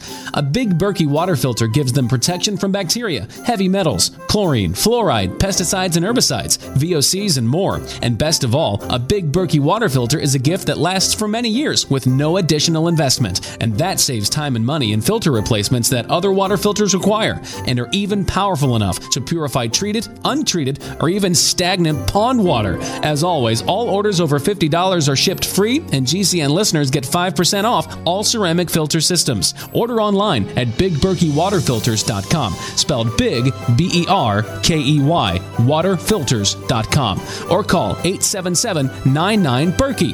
That's 877-99-BERKEY. Gift well this Christmas. Give a Big Berkey water filter. Do you owe the IRS money that you can't pay? Are tax liens and levies ruining your life? Are you tired of being afraid just to go to the mailbox?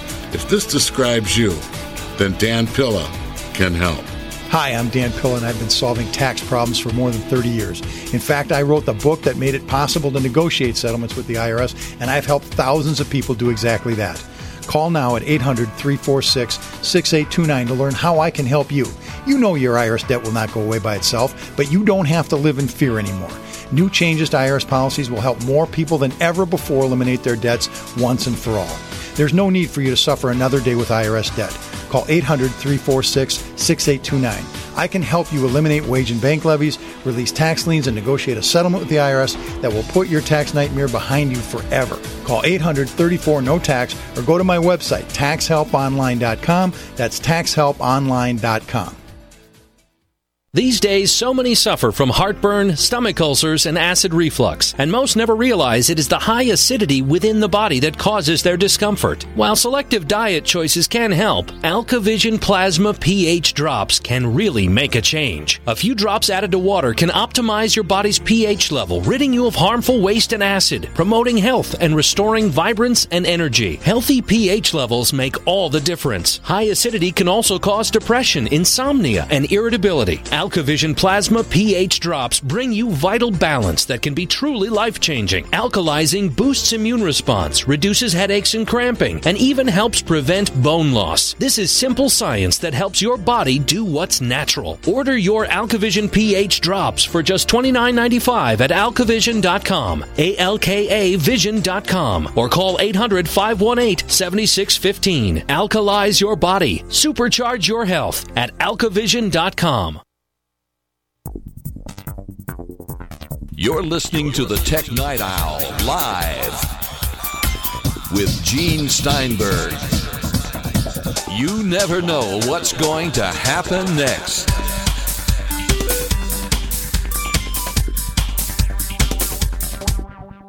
We have tech journalist Dan Berg joining us once again for a fascinating discussion of what's happening in the wider universe of Apple and technology. We'll talk a little bit later about the Xbox One. Thanks for coming back on the show. I wanted to bring up this news item, and that is that a Silicon Valley jury Thursday added $290 million more in this damages lawsuit involving Apple and Samsung. Now, we're not going to get into the geeky details here because I think people tune out.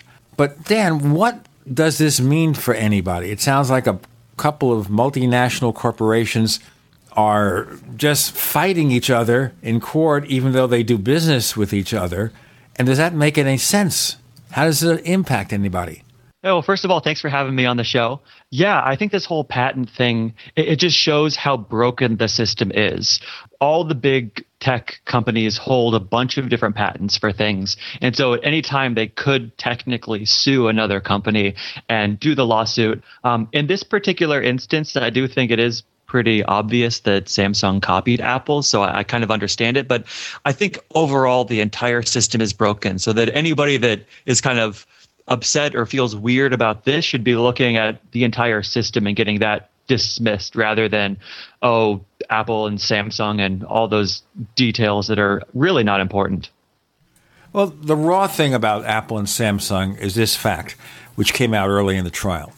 And that is, before there was an iPhone, a Samsung smartphone looked like a BlackBerry with the physical keys. Mm-hmm. As soon as Apple came out with the iPhone, suddenly the Samsung smartphones looked like iPhones. That's the end of the story. Forget about whether it's the rubber band patent or all the other issues. That's the issue. The most important thing, that Samsung is the kind of company that obviously has incredible resources. It's obviously a successful company. They make very good products, but they're not very original. Well, I mean, with something as original as the iPhone, that's not an originality that happens all the time. Like, that changed everything. So of course somebody's going to create a revolutionary product and people are going to want to create more of that because suddenly that's what users want, because users see this. They're like, oh, this is exactly what I wanted. The thing about Samsung is they copied it almost exactly to a T. They didn't even add their own kind of flair to it. A lot of people would say, okay, well, that isn't possible. I mean, people wanted the big touch screens. But if you look at what Microsoft has been doing and Nokia was doing with the Windows Phone 8 and like the whole new design, it is possible to innovate in the field while still giving people what they want. And the problem is that Samsung didn't do that at all. They just straight up copied, which I guess for a lot of companies, that's not unusual or not strange because they don't want to really test waters. They find that it's more advantageous to them to really see what's working and then get into the space and try to do it for either less money, which Samsung did, or just really create as many products as possible, because Samsung has, I don't know how many different smartphones and how many different sizes, and just try to just saturate the market and get everybody on their platform. So yeah, I mean, Apple did something, they changed everything, and Samsung did flat out copy them. I mean, whether that's necessary to happen in order for evolution. Like, if somebody creates a good way of doing something, you obviously want other people to build upon that to create even better things, and that's how evolution works. But it is more or less pretty much an exact copy what they were doing, and I think that's really what the issue is. And I don't blame Apple for being mad. Of course, Apple made a big point of the fact that when the iPhone came out, they had lots of patents on it. So it was a message to the industry, wait a minute, if you're going to do this, you better be different. And you have to think, though, that a company as big as Samsung has the resources to do something totally innovative, totally different. They spend lots more money on R&D than Apple does. Yeah, I guess it depends on what you mean by resources, because people would say that Steve Jobs or Johnny Ives are like the real head or the steerers of the direction of Apple. And so that was really, the iPhone was the vision of a Select 2. And having a product like that, it wasn't the result of tons and tons of research and development.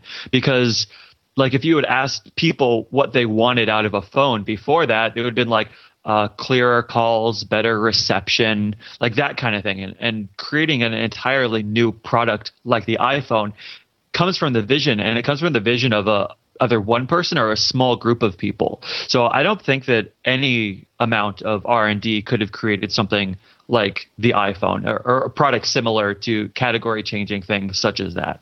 And you also have to look at it this way. With Jobs and Ivy, it was really two guys walking in the garden. Yeah, exactly. And now, of course, it's still a small number of people at Apple coming up with stuff. There's no Steve Jobs there, but Jonathan Ive grokked what Steve Jobs was doing. You have other people, but still you have the fundamental of a small team of people delivering a concept and then bringing everybody in to build the prototypes.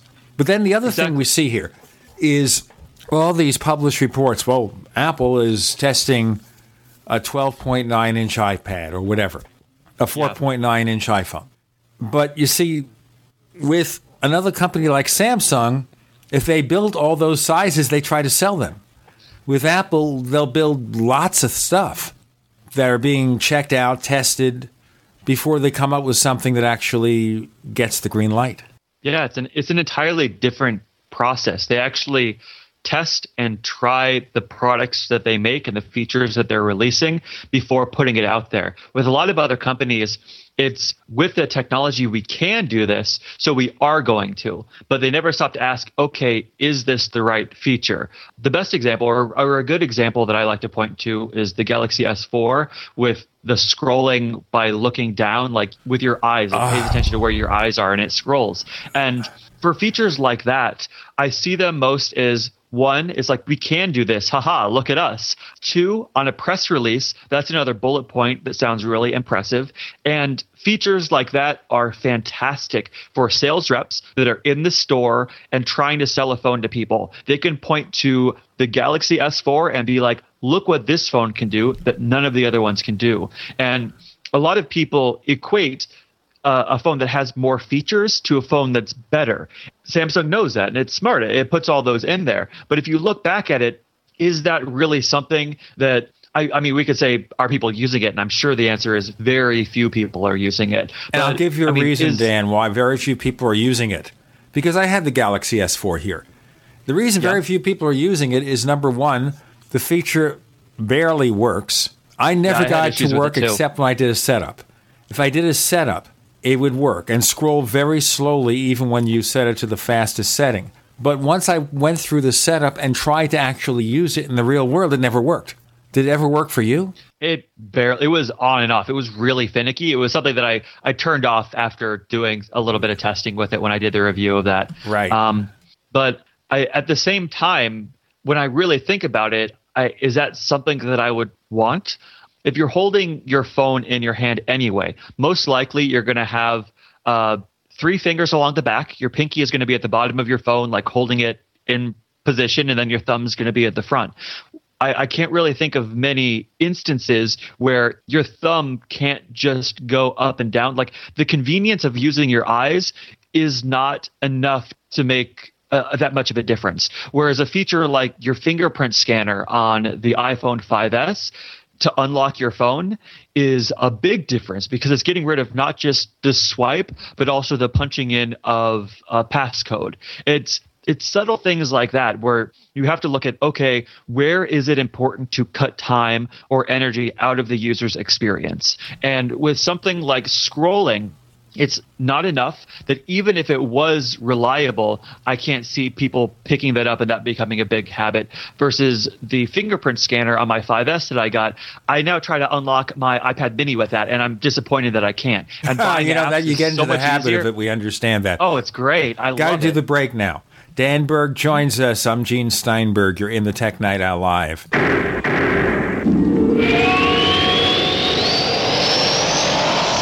The GCN Radio Network, providing the world with hard-hitting talk radio. GCN. Great talk radio starts here. Neighbors, are you tired of dealing with a slow web hosting provider? Well, check out A2 Hosting and their screaming fast Swift server platform. They even have SSDs that load pages 300% faster than the competition. Ready to give your site a speed boost? Well, tell you what, neighbors, head on over to a2hosting.com. That's A2, that's number 2, a2hosting.com. Check out their Prime hosting account.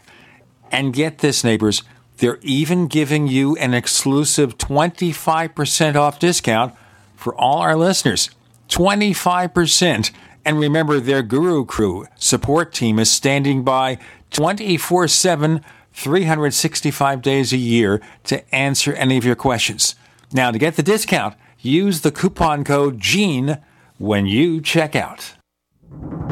Time and time again. You need to come here and help us. We need assistance, please. Those we should be able to depend on let us down. Federal and state and local officials saying help is on the way. Well, the folks here in Bell Harbor say, show me. Don't depend on the government to save you. Take action now so that you're prepared for the next disaster with MyPatriotSupply.com. Get the best prices on storable food, non-GMO seeds, water filtration devices, home canning equipment, survival and self-reliance books, and more at MyPatriotSupply.com. Call 866-229-0927. We are hurting down here and we need help immediately. Before it's time to survive, it's time to prepare. MyPatriotSupply.com. MyPatriotSupply.com.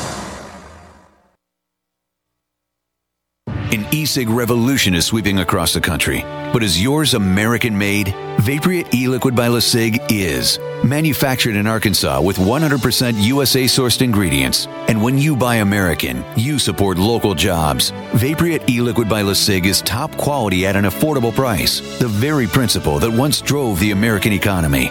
Get great taste with no ash, tar, or smoke. You'll be wondering why you didn't make the change to Vaporite e-liquid by LeSig a long time ago. LeSig.com has everything you need, for beginners to the advanced vaping enthusiast, with a wide variety of hardware, and also imported e-liquid flavors as well. Plus, LeSig smokes the competition with fast, free, same-day shipping, real people customer service, and a 30-day satisfaction guarantee. Support our country and become a Vaporite at LeSig.com. Or call 870-525-1440. 870-525-1440. LeSig e-cigarettes for today's modern smoker. Ouch! My back is out again. Hi, Dr. Ortman with Wellspring Spinal Care. If you're experiencing neck, mid, or lower back pain, this information is for you. One of the complaints that I hear is patients receive their typical adjustment, only having to repeat them as the pain returns. Putting the bones back in place is only half of the battle. At Wellspring Spinal Care, we have the entire solution. We use the NUCA approach, utilizing three-dimensional x-rays and gentle touch technology to deliver specific correction. We then design design a custom nutritional supplement program which provides essential nutrients targeting the areas of concern. With a NUCA approach and proper nutrition, you'll be on your way to a faster and more permanent recovery. To get you on the road to wellness, visit drortman.com. That's drortman.com. Or call us today, 952-303-9124. That's 952-303-9124. Wellspring Spinal Care, chiropractic done right. You're listening to the Tech Night Owl Live with Gene Steinberg. You never know what's going to happen next.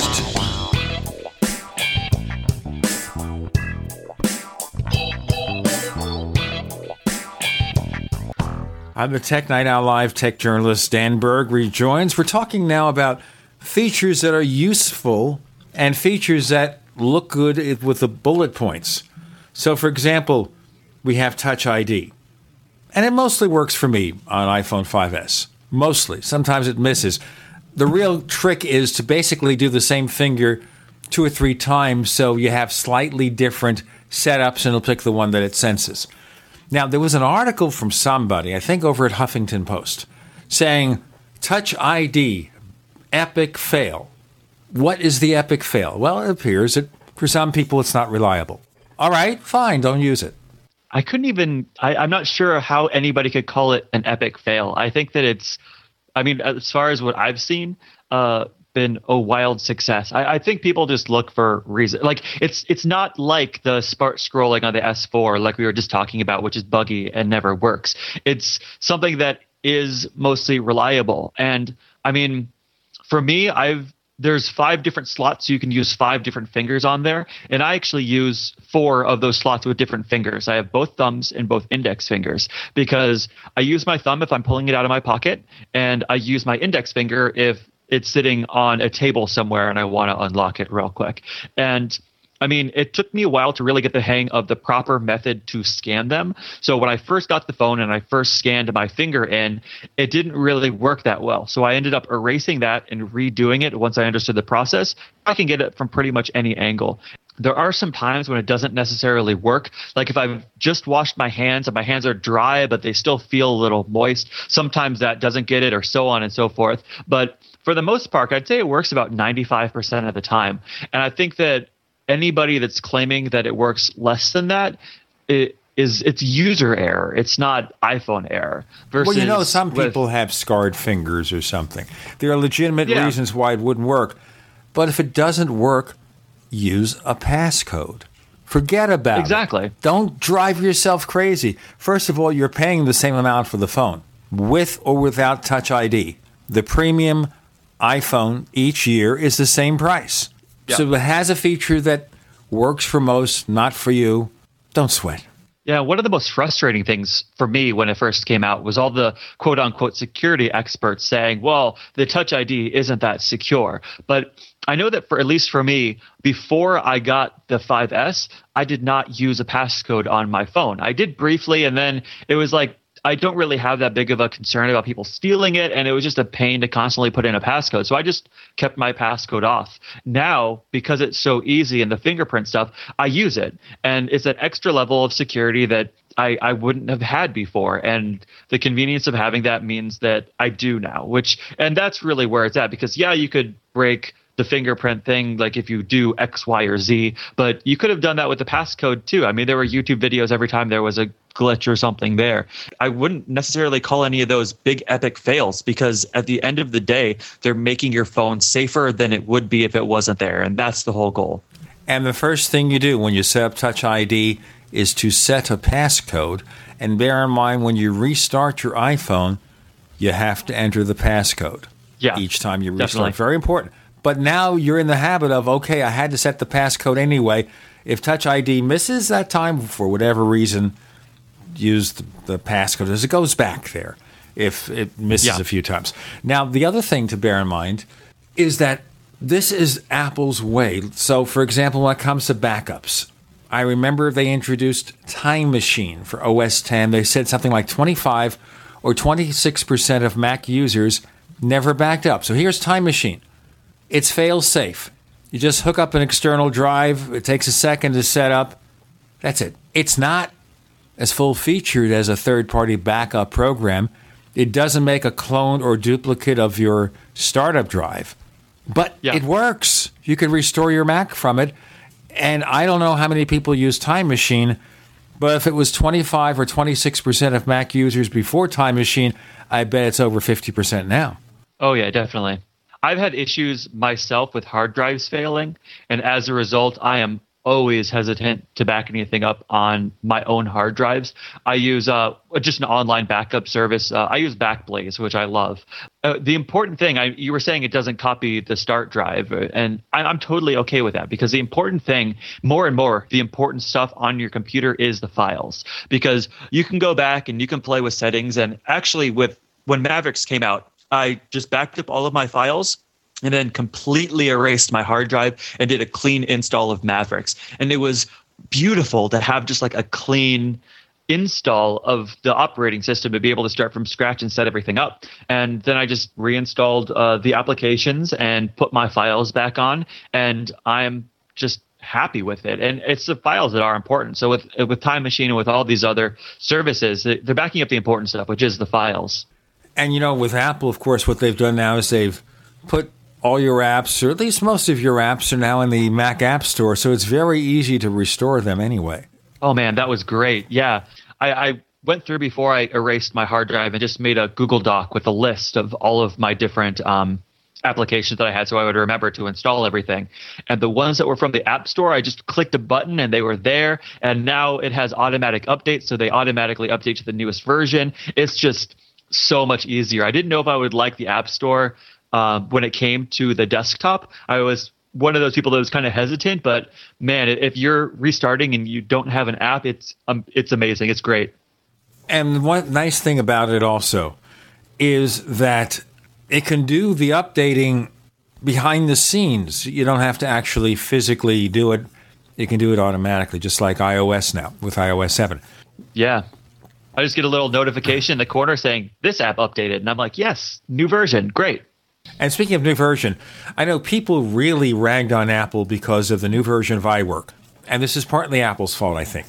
So we have the new version of iWork, and what they did is the same thing they did when they completely overhauled iMovie, but especially when they did Final Cut Pro 10. And that is, you build a new code base, you start almost from scratch, I guess, is pretty much what they did.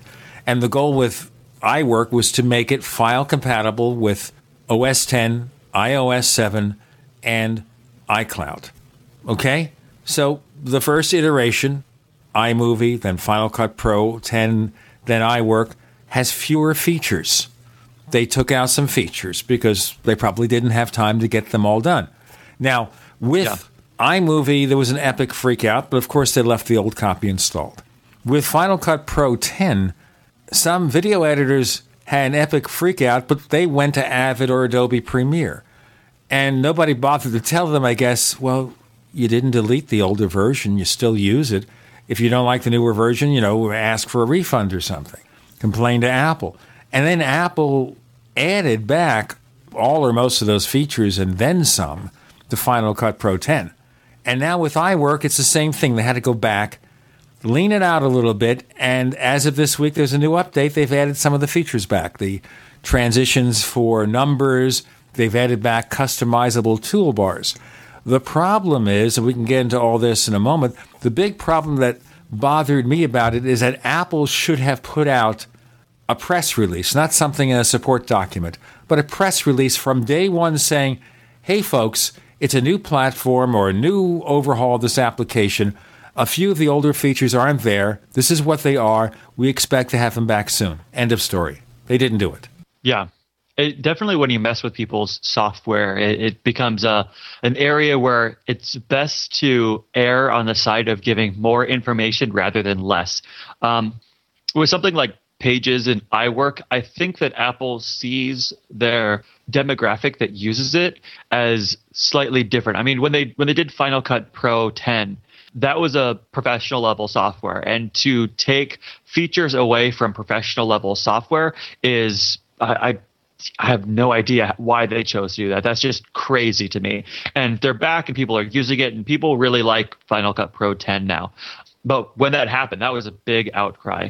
But with Pages and Keynote and stuff, it's funny. The people that notice the differences are very few and also very loud. So like the tech journalists and the people that read tech websites, but that's just a very, very, very small percentage of the people that use the applications. And in Apple's case, the market share that they have is very, very small also. So they should have definitely put out a press release, because the people that care about that are the ones that they alienated. But I feel like they have no problem just cutting out features temporarily and then bringing them back, because they know that the people that care about that stuff will forget about it within a few weeks once they're back.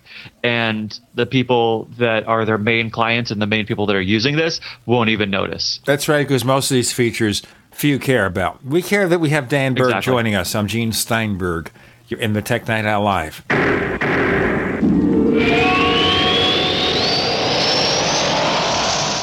America's #1 source for independent talk radio for over a decade. We are the GCN Radio Network. Hi, this is Ted Anderson. If you'd like to listen to GCN programs on the go, I have great news. GCN has created a Droid and iPhone application, and it's free. Just as easy as going to GCNlive.com, click on the banner, and download. Before you know it, you'll be listening to your favorite hard-hitting GCN shows, live or on demand, right on your Droid or iPhone, 24/7 and on the go. So download the Droid and iPhone app free by clicking on the banner at GCNlive.com. Thanks again for listening to GCNlive.com. Again, that's GCNlive.com. Hi, this is Ted Anderson. Have you ever wondered why banks, stockbrokers, investment advisors won't talk about gold IRAs? They've been available since 1986, yet the financial industry won't recognize the value of gold for your retirement. Gold has outperformed paper investments, yet no word about IRAs. If you would like to have gold for your retirement, call 800-686-2237. Don't get left behind by rising inflation and low returns. Call 800-686-2237. Secure your future and call 1-800-686-2237.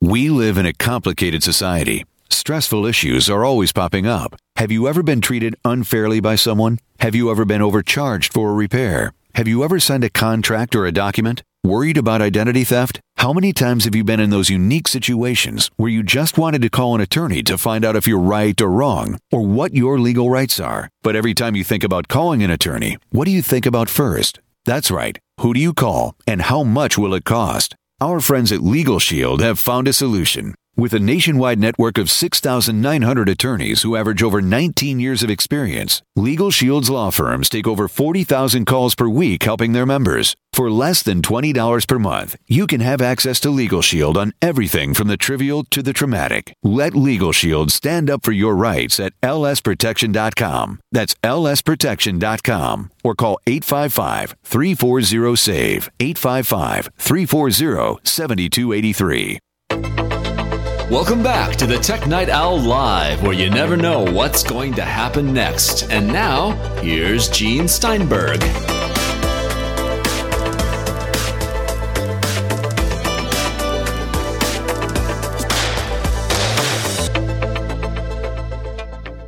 So when Apple introduces a new product, and for reasons of development schedule, whatever, they have to remove features, they're going to get ragged on. They need to be upfront about it. They were upfront about OS X, which is the same situation exactly with OS X. That features for Mac OS 9 weren't there, or were there in a restricted form or something.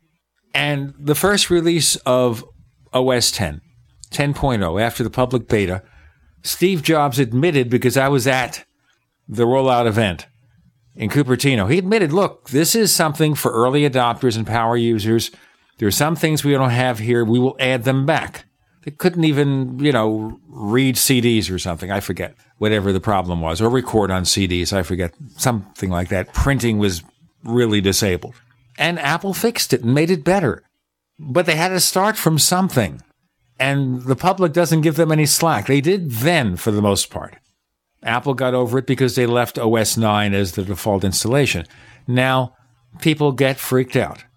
But the question I'm going to ask you, and I want to get to some other stuff about new products, one being, of course, the Xbox One, which is now available. Before we get there, now that Apple is producing an Office suite free, the OS is free, where does that leave Microsoft? To be doing the same thing. But how do they do it if they're taking away their income base?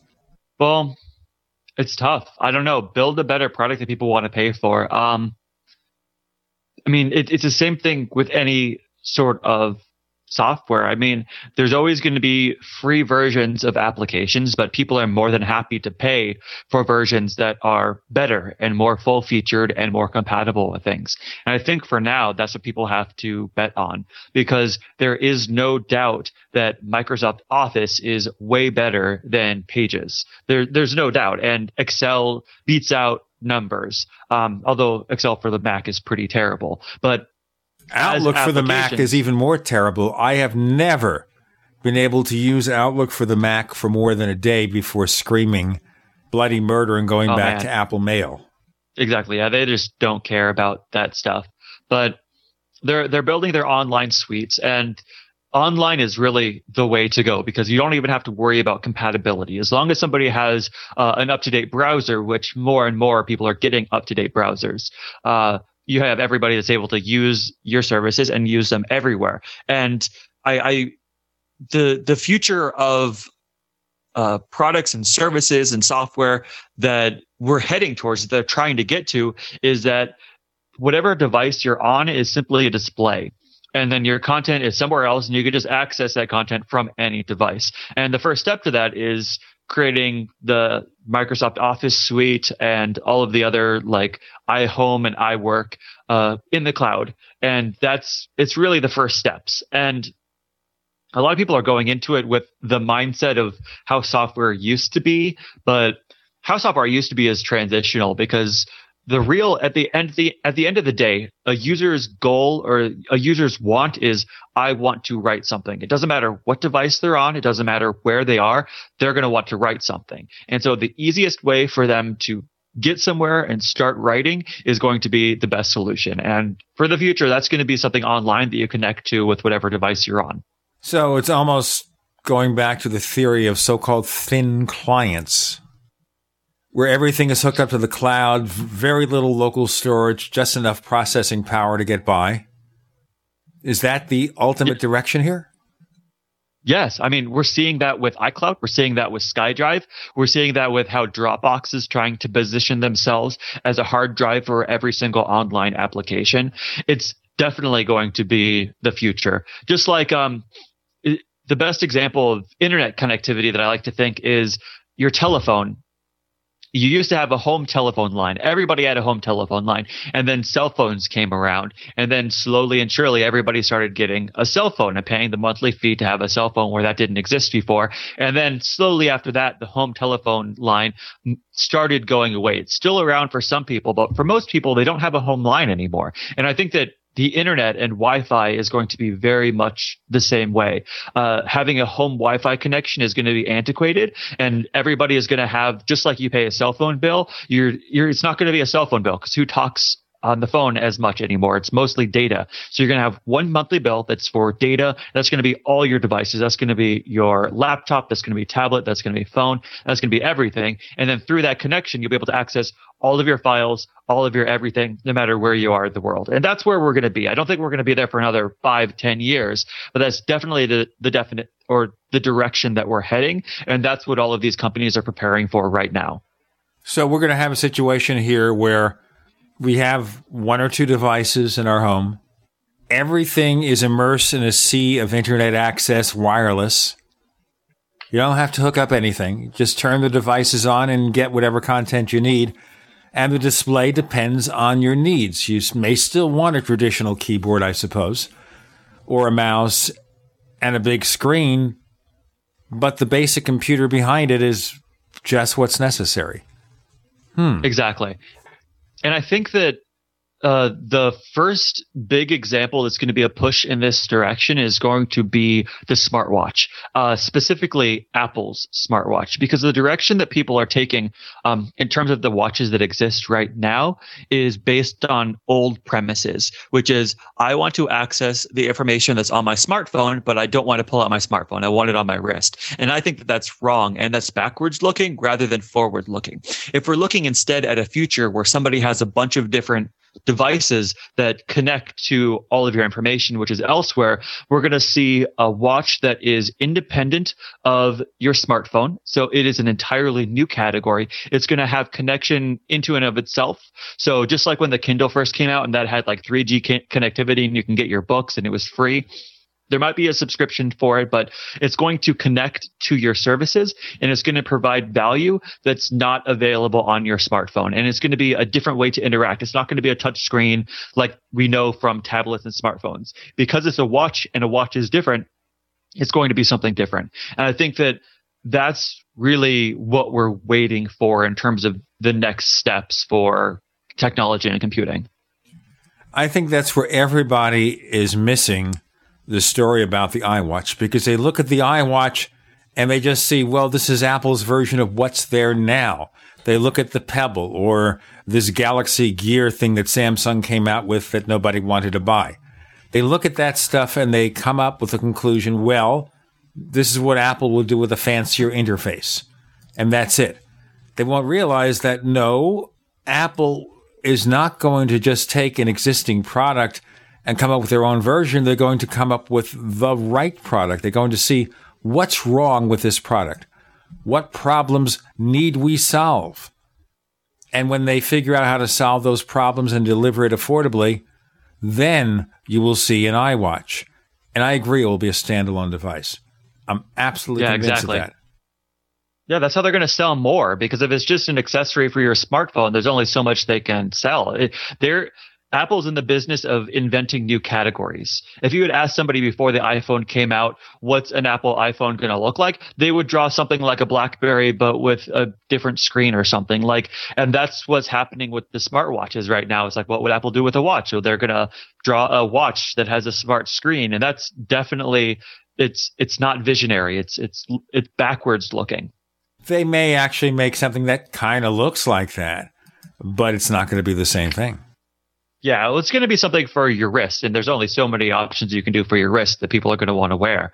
But it's definitely all of the concept designs that you see floating around of what it's going to be, I think we're going to be greatly surprised. Okay, you heard it from Dan Berg. Write this down. You heard it from Gene Steinberg. If and when an iWatch comes out, yes, it'll be wearable, but it's not going to be something that you have to stick your smartphone in your pocket to make work. It'll live unto itself. It'll be an independent product. And therefore, Apple will produce something totally different than what you see now. Totally different. You heard it here. Dan Berg joins us. I'm Gene Steinberg. You're in the Tech Night Owl Live.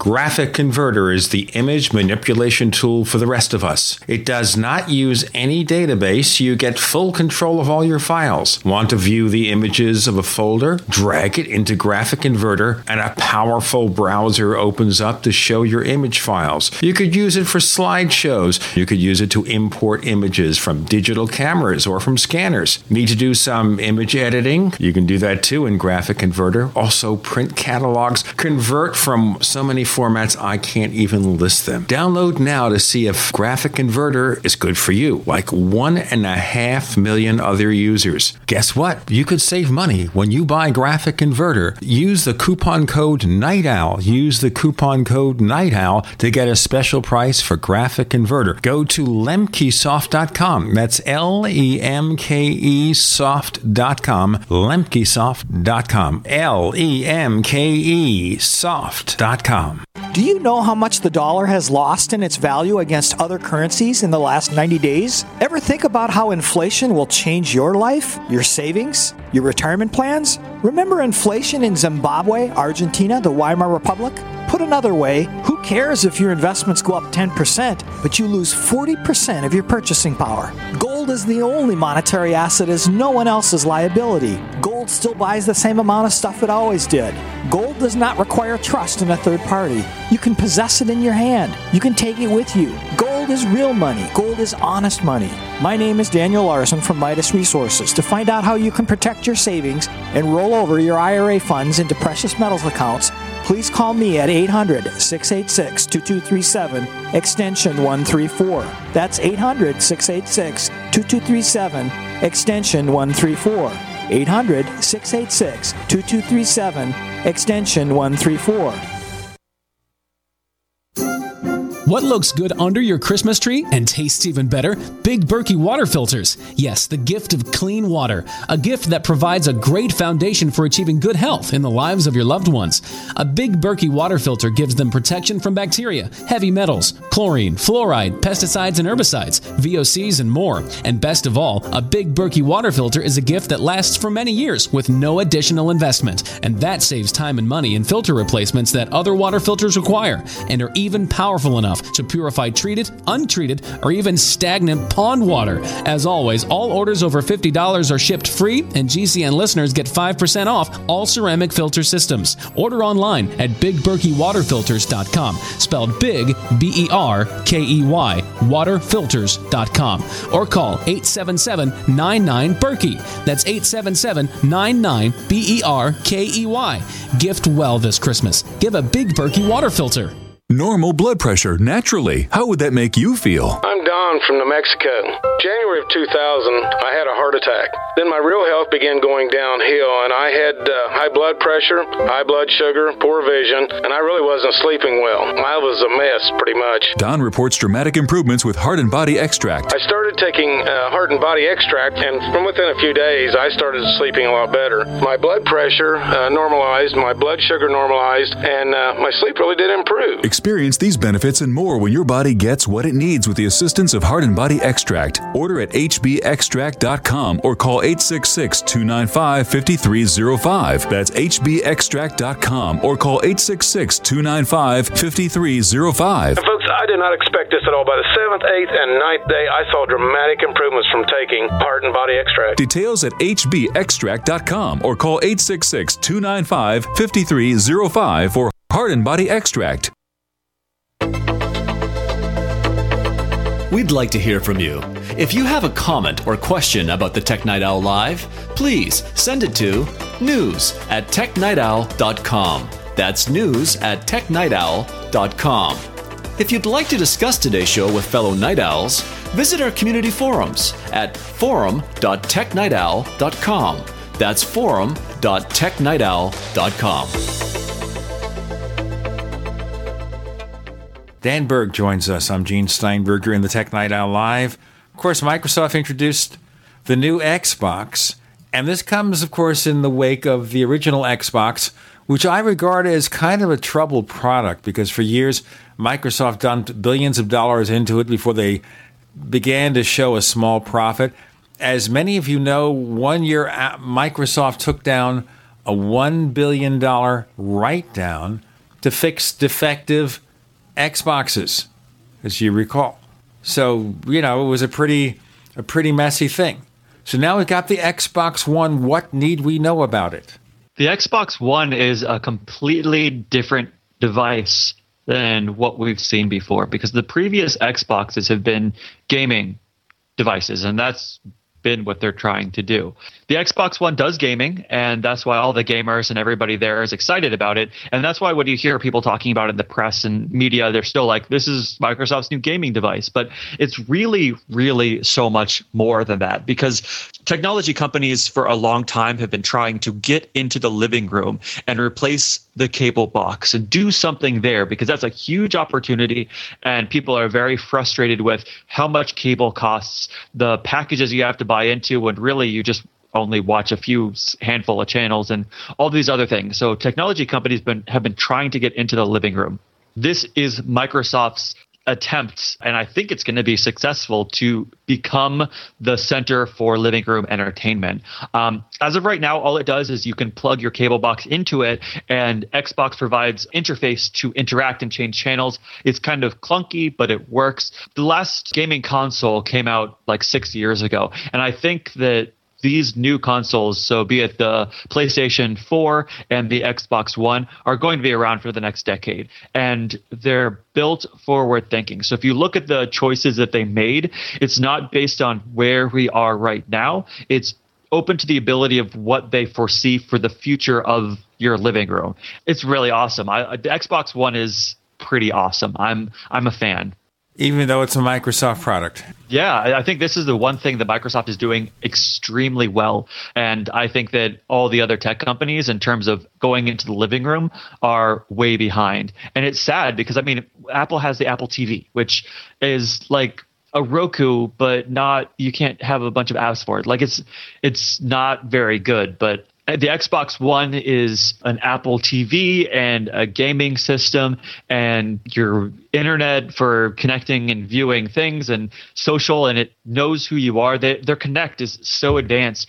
Literally, you sit into your living room and sit down, and it recognizes your face and it logs you in. It gives you a personalized experience. It's really advanced, and the future of our technology and futures, especially around the home, is going to be recognizing who you are and setting things to your preferences. Like right now on your computer, you can log into different users and it gives you different stuff, but automating that system and giving you that for everything, that's really where the future is, and the Xbox One is killing it. All right, if we're looking at efforts to do things in the living room, we think of Apple's hobby, the Apple TV. But if Apple TV is strictly to get TV channels, iTunes channels, etc., they haven't updated the product since 2012, but they've added channels and more channels. So where is Apple going to go? It's interesting because in terms of the living room, I feel like Apple is in a position of a company like Samsung or Nokia when the iPhone came out, because that's how forward thinking I think that Microsoft Xbox One is. Yeah, I have no idea. I think when they come into the living room, it's going to be something similar to the Xbox One. And I think that Apple does have a distinct advantage there, especially with iOS 7. One thing that they didn't really talk about too much, that a feature that Apple included, was the ability to add controls for games, like a controller. There already are controllers hitting the market. I think Logitech has one out. Exactly. And they standardized that, which is great. But I think that it's less a move for iPhone gaming than it is a move for their future move into the living room. Because if they standardize controllers now, that means that eventually when they release to the living room, you'll be able to have a standard, use a controller, and play all of these games that are already available. So they're going to launch in the living room with a library of preset stuff that's actually going to work. And that's the problem with Android consoles right now, is they're built for touchscreens, and they don't really translate well to this. So I think that's going to be Apple's move. But Apple is moving really slowly in this front. And that means two things. One, that when they do launch, is going to be a great product because they're taking their time and testing things. But it also means that they're really falling behind companies like Sony's PlayStation 4 and the Xbox One specifically. Well, is that good or bad? It seems that Apple is trying to wait for the right solution. I think it's bad, mostly because I think that the other companies are getting closer to the right solution. With the smartwatch, it doesn't really matter because everybody that's creating smartwatches, they're creating terrible devices. With something like the Xbox One and the PlayStation 4, there is a rabid fan base that are using their products and love it, and the launch events are huge, and they're doing something right. They're doing it really well. And of course, there could be some room for improvement, but I mean, if you look at the very first iPhone, like there's so much room for improvement there. But I think that Apple is really falling behind, and it's at a detriment to them. Does that mean that Apple has to kind of rush something, or maybe they do have some solution, it will come next year? I think Apple is not going to rush something. If they were going to rush something, they'd have something out by now.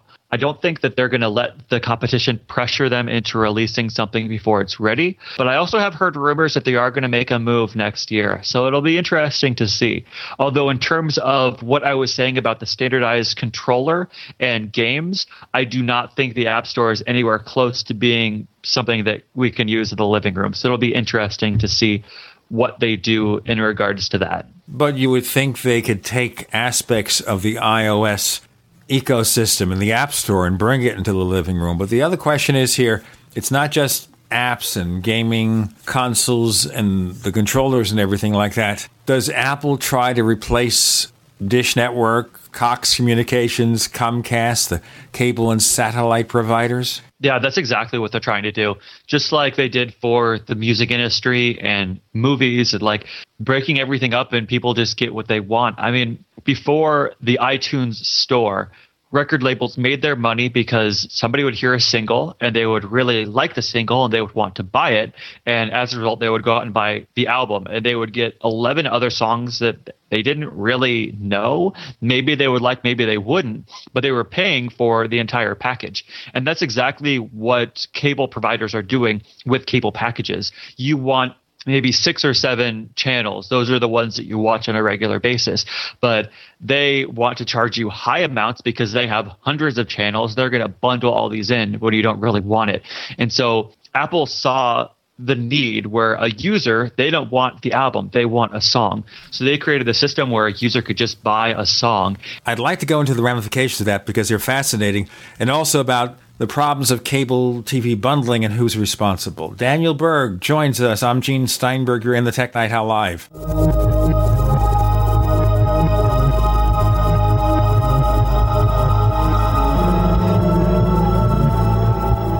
Are you tired of searching for great talk radio? Something more important. Search no more. We are the GCN Radio Network.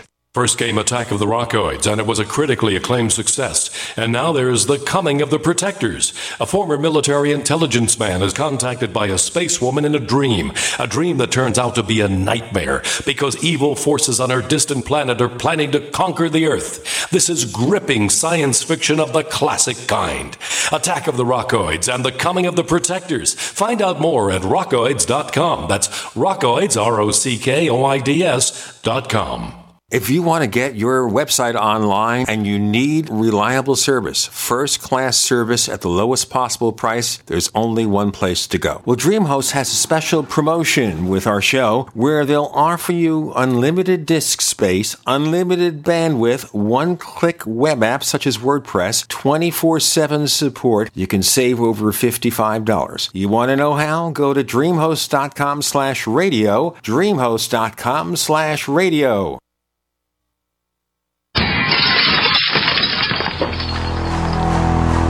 In the U.S., 1 in every 50 homes will have a break-in this year. Burglars call it smash and grab. Police call it robbery. We call it avoidable. We are Fake TV, a simple electronic device that can fool even professional burglars. Fake TV easily plugs into any outlet and simulates the changing colors of a television.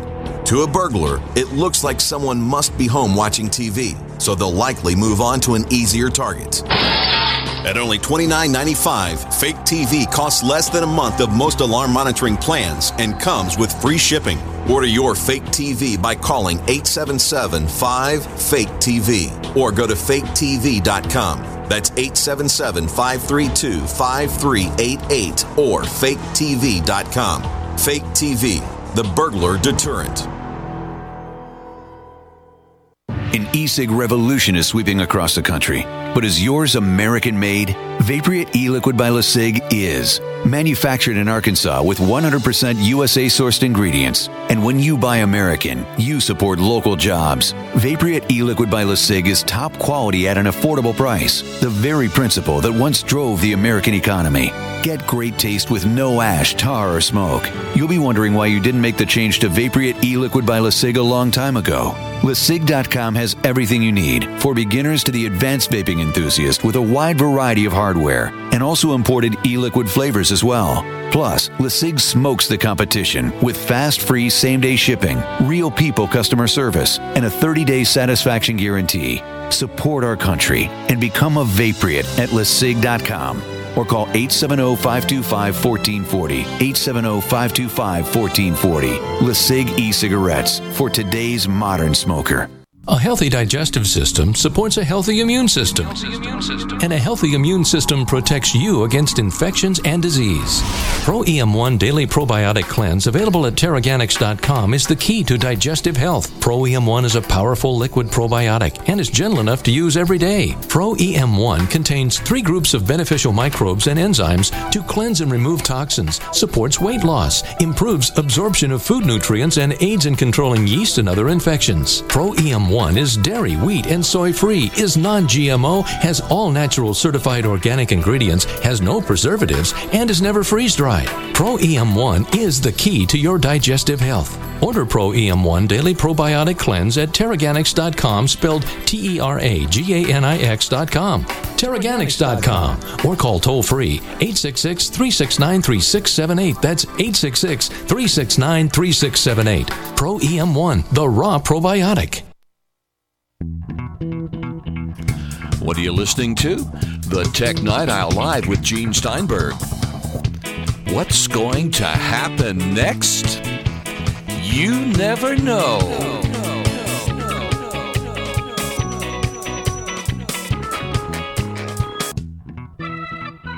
With Dan Berg, we're talking about what Apple might do to get into your living room.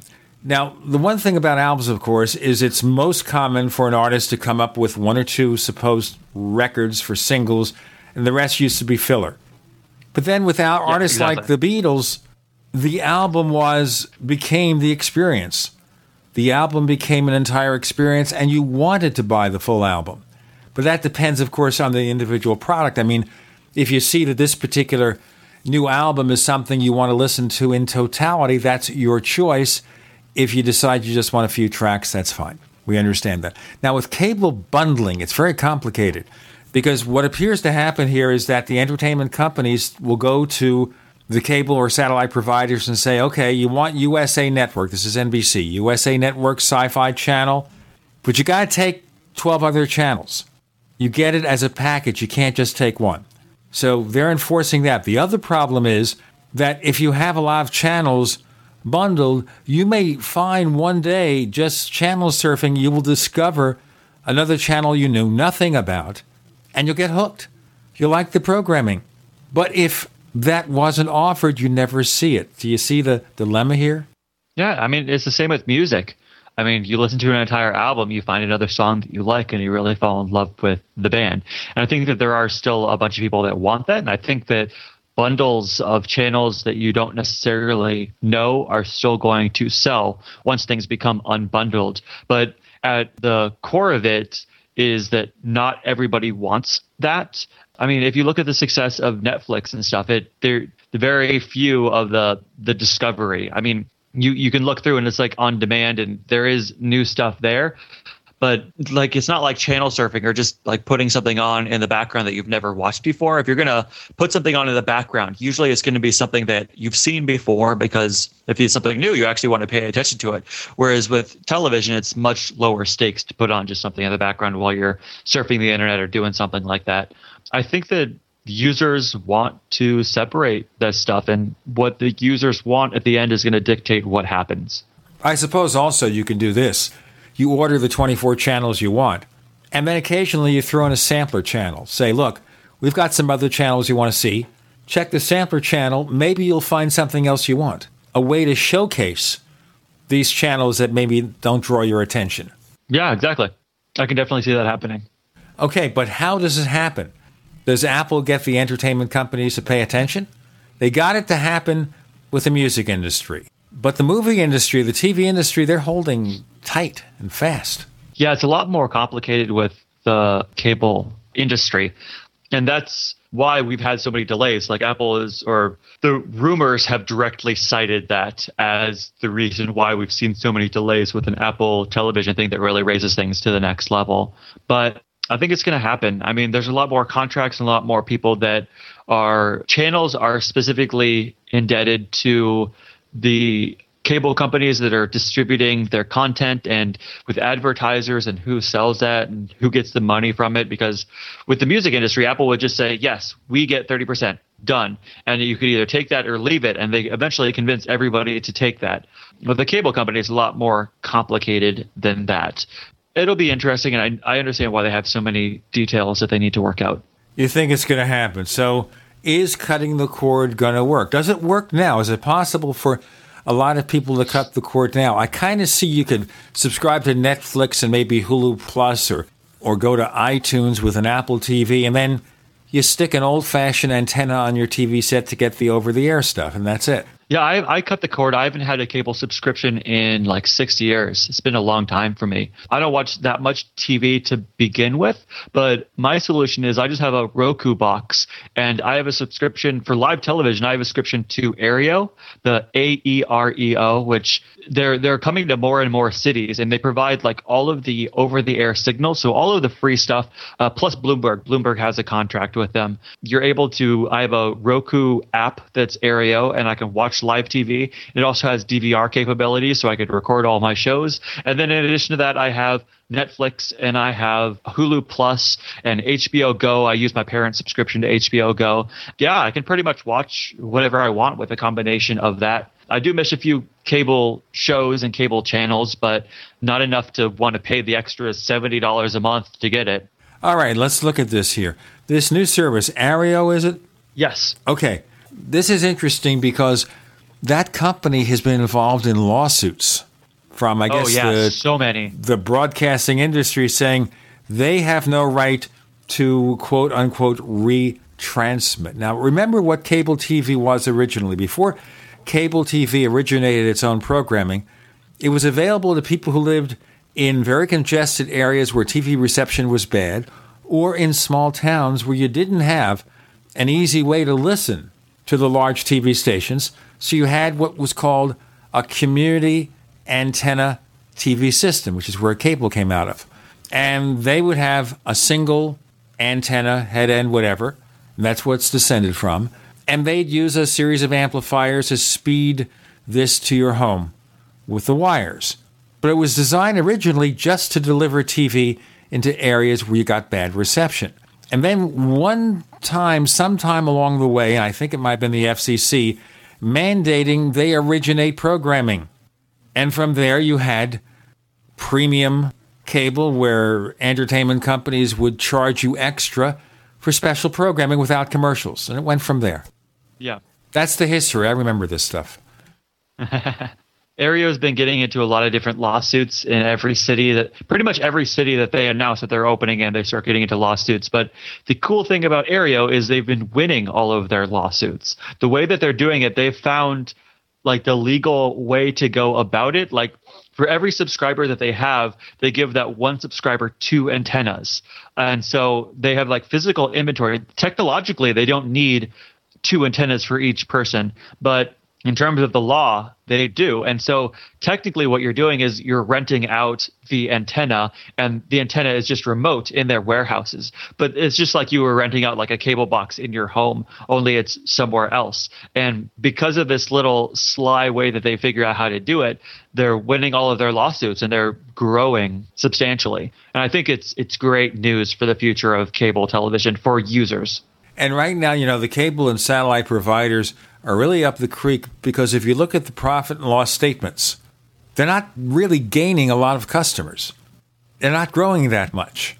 They're basically, I think, stealing customers from each other.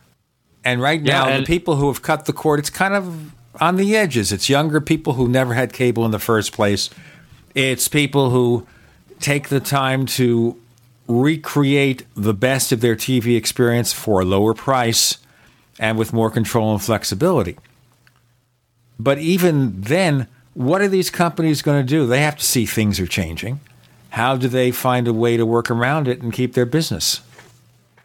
Yeah, I mean, yes, they have to see things are changing, but that doesn't mean they're going to do anything to change. I mean, the music industry, it took them so long, and they got hit so hard because of that. But I mean, in terms of the change, I doubt that anybody who is a teenager or younger is like a very, very small percentage of them are going to get cable subscriptions. As of right now, the most people that I know, like within my circle of like the tech journalists and people like that, the only people that I know that still have a cable subscription do it because of sports. And right now there is no real solution where if you want to watch a lot of sport games, you have to have a cable subscription. If there is a way to do that, and there are more and more that are popping up, but once that becomes ubiquitous, I don't think that people are going to – I think it's going to be much easier for people to drop their cable companies, and cable companies are terrified of that. But at the same time, I don't think that anybody that is a teenager or younger is going to grow up and get a cable subscription because they've grown up with Netflix and they've grown up with Hulu, and they feel like that's the norm, and that's what they're going to do. And DVRs, I mean, just the DVR experience in general has changed whether people are going to want that because they just expect to be able to watch what they want when they want it. And you know, right now with the new DVRs, you can record 5-6 shows at a time. Dan Berg joins us. I'm Gene Steinberg. You're in the Tech Night Owl Live.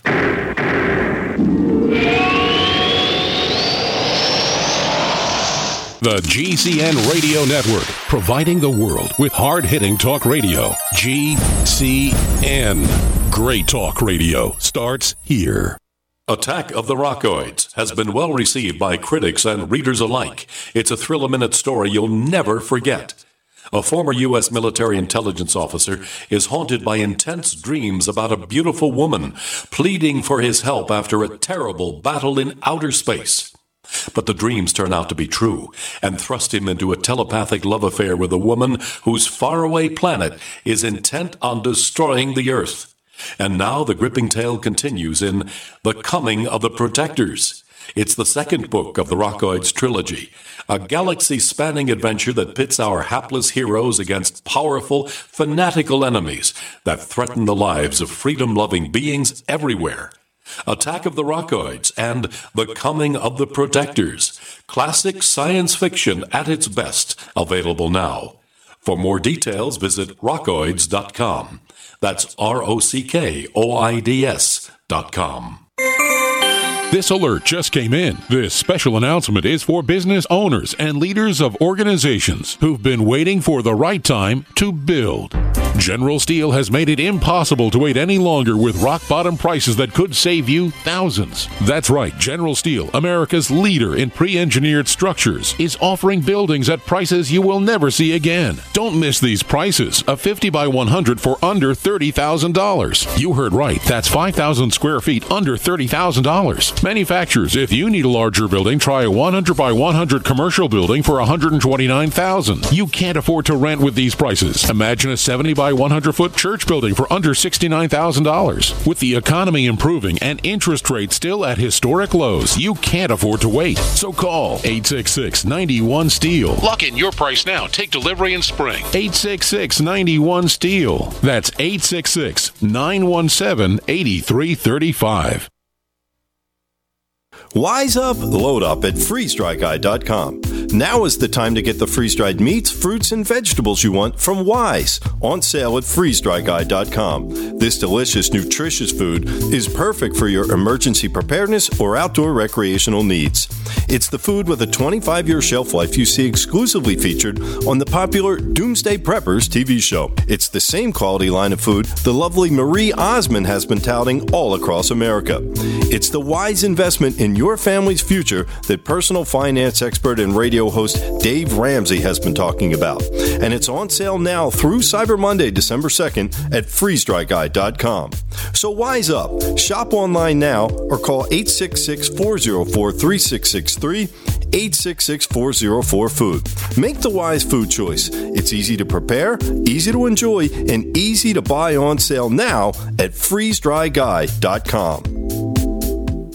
A little over a year ago, I began to do a lot of research into why, even if I had a pretty good-sized meal, that I was still starving. And my research led me to a well-known fact that most of the soils that we grow our crops on here in the United States and across the industrialized world are almost completely depleted of almost all of the key minerals and trace elements that our bodies need to rebuild themselves, fight off cancer, and be healthy. I then searched out the best vitamin and mineral company out there and discovered Youngevity. The Youngevity products are designed to give you the real nutrition you need, and once you've got that, you don't have to eat as much to be satisfied. I've lost 37 pounds in 2 months, simply getting the vitamins and minerals I need. Check it out for yourself. It's incredible. Go to InfoWarsTeam.com today and order your first canister of Beyond Tangy Tangerine Complete Multivitamin Mineral Complex Dietary Supplement. That's InfoWarsTeam.com.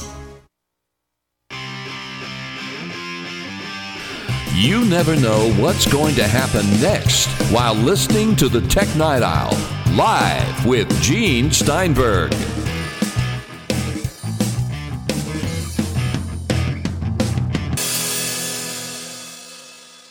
Now, understand, folks, as you know, I've been around for a while, so they call me the old fogey here, all right? Dan is probably around the same age as my son, just to give you an example here. Just to put the perspective, I have DirecTV. I also have an Apple TV. But I primarily use the Apple TV to rent, a replacement for pay-per-view, because I like what they offer. Sometimes they offer extended versions or director's cuts, things like that. So I get my pay-per-view from iTunes, from Apple, and I get my regular fare from DirecTV. Of course, I keep the number of channels down to keep the subscription rate low. But everything is changing here. So, for example, Netflix is doing well with streaming. I gather they still have the DVD business for rentals. It's going nowhere. Blockbuster is now dead, officially. So you no longer rent stuff from your local store. I remember going to Blockbuster like every weekend and getting a movie. And Hollywood Video, I loved Hollywood Video. There was one right by my college. I would go there all the time. Hollywood Video, yes, I remember them. I also remember living in a town in the 80s where you had the local video store. And we go there every Friday. We go there and rent the new movies. Yeah, there's one here in Brooklyn. I don't know how the business, but it brings me back. I feel like I walk back in time. You know, it's been so many years since I've been in Brooklyn. Just thinking about that would bring me back through time. My wife was born in Brooklyn. I am from Brooklyn, but I haven't been to Brooklyn. Well, you know, the neighborhood I grew up in, you don't want to be there, was a combat zone. Let's just put it that way. Yeah. But there you go. Okay, so it's changing. Does Apple, though, produce a TV set? Is it just about the set-top box and the services? What do you think? It's going to be a set-top box. It's going to be something like the Xbox One. They're not going to do a full-screen TV. There's too many challenges with that. I mean, with an iPhone, you can be like, okay, well, this is the correct, quote-unquote, correct size for an iPhone. And all it really needs to do is fit in your pocket for men or in like a purse for women.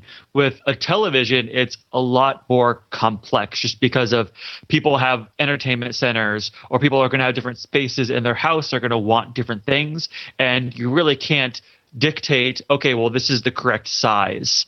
I mean, what they could do is what Google tried to do with the Google TV is like incorporate it into other people's brands. But I really don't see Apple working with other hardware manufacturers because Apple is all about being in control of the hardware and the software. And therefore, Apple wouldn't consider offering Apple TV technology for other sets. So it replaces the interface, it adds the services that wouldn't do that. Now, obviously, with cars, they're doing that. You have iOS in the car coming. And I have a car, a Kia, with Uvo, which is Microsoft's technology, which obviously won't be in Kias anymore if they adopt Apple, which, by the way, they're on the list, Kia and Hyundai. Now, for having Siri in the car, I thought that was something that had deep integration with the iPhone. It wasn't by itself. Is it by itself? I gather that was part of it, but when they're talking about iOS in the car, I think they're replacing the entire infotainment system. It's a full solution for everything. Because otherwise it's just halfway. Because remember, Microsoft is offering an infotainment solution. They're offering it the UVO system for the Kia, the My Ford Touch, which is a really big disaster for Fords. Apple sounds to me like they're going into that space. I'll have to look into that more. That would surprise me because for everything that I know is Apple likes to be in control of the hardware and the software. And I mean, if you have the software and then you have control over the touch screen, which they might be able to do with cars, that might be enough for Apple. But that would definitely surprise me. I mean, with TVs, I don't think it's going to happen personally, but I definitely have been known to be wrong, and I could be wrong there. Okay, well, what they're talking about here is iOS in the car seamlessly integrates your iOS device and the iOS experience with your in-dash system. If your vehicle is equipped with iOS in the car, you can connect your iPhone 5 or later, interact with it using the car's built-in display and control, or Siri Eyes Free. You can easily and safely make phone calls, access your music, send and receive messages, get directions, and more. It sounds like it's replacing a lot of that stuff. Huh. Did you say that you have to like plug in your iPhone? Well, obviously it's going to pair with your iPhone. Yeah. Yeah, I mean, obviously, your car that's is an going to iPhone be accessory, technically. Sure, but even now the UVO system for Kia, to work, it pairs with an app that you install on an iPhone or an Android phone. There's an app, a UVO app that you can download, and it works as an intermediary. So I don't know. We have to see where Apple wants to go with this, how far they want to take it, because conceivably, if you've taken over the entertainment system and the information system, how much further do you have to go before you take over everything, every element of the car's interface? Yeah, very true. But I think Apple has said that they don't want to get into car manufacturing, outright, which is why they're doing this. And I think that it's an elegant solution. I mean, what I've seen and what they've kind of showed off briefly has been very appealing. So it'll be interesting to see how it actually is received and how the final product works. I think you'll see it in a limited number of vehicles in the various manufacturers because most car makers have it. But you also have to look at the fact that the interfaces of most car information systems is pathetic. Just about every one of them. It's badly done. I've played with a lot of cars, just taking test drives. You want to have fun. Now, obviously, a car dealer wants to sell you the car. And if you don't really want to buy a car, maybe you don't feel right about this. But if you go and do test driving in the cars that are in your price range, what you would consider if you bought a new car, drive a bunch of them and get a sense for the information entertainment system, the infotainment system. You'll find the interfaces are strictly horrible for many of them. Yeah, definitely. I mean, there's the same premise that's the same problem that people are having with smartwatches is they're trying to translate the iPhone or iPad touchscreen experience to a different device. I think a better actually parallel would be to using your iPhone as a control for your television and like trying to replace the remote control. And even though everybody has a smartphone in their pocket and all of the Samsung new phones and tablets all have the TV control, we're not even talking about the television, like the traditional controller dying, because the problem with a touchscreen is you need to look at a touchscreen because there's no tactile feedback. You can't like feel by touch, whereas with a remote, you can. You can look at the television while you're browsing. And I think that translates really well to cars because you can't look at a touchscreen while you're driving. You need to be looking at the road. And so there needs to be a different type of... I'm kidding because a lot of these car systems do have touch screens. But you still have a voice... That's why it's terrible. Pardon? That's why it's terrible. Yes, but you do have voice systems. You do have systems where you can basically engage most of those commands, like tuning to a station. There's a dashboard switch we know about. But on the steering wheel, there are little buttons, and you use the button for listening or speaking. And you tell the car, set the temperature to 72. Give me Sirius Channel 127 or Sirius Channel 100, which is Howard Stern. Okay, so there you go. Obviously, the story is not fully written there. Speaking of writing stories, Dan Berg, tell us where they can find more information on the things you're up to. Yeah, you can find me. I got a website, which is I Am Dan. That's 2 N's, so IAMDANN.com, or at Dan Berg on Twitter, again with 2 N's. All right, you can find us on Twitter, too. We're known as Tech Night Owl. Once again, we are Tech Night Owl at Twitter. You check us out there. Also, check out our web portal, which is technightowl.com. That's technightowl.com. And there you can download episodes going back to, 2007, 2008. We're going to have another radio show about UFOs and things that go bump in the night. And get this, folks, this week we're featuring a guy named Matthew Williams, a guy from the UK who has made crop circles. This is one of the guys who makes those famous or infamous crop circles. We've got him on the Paracast at Paracast.com. That's Paracast.com. And Dan Berg, thanks for joining us on the Tech Night Owl Live. Thanks for having me.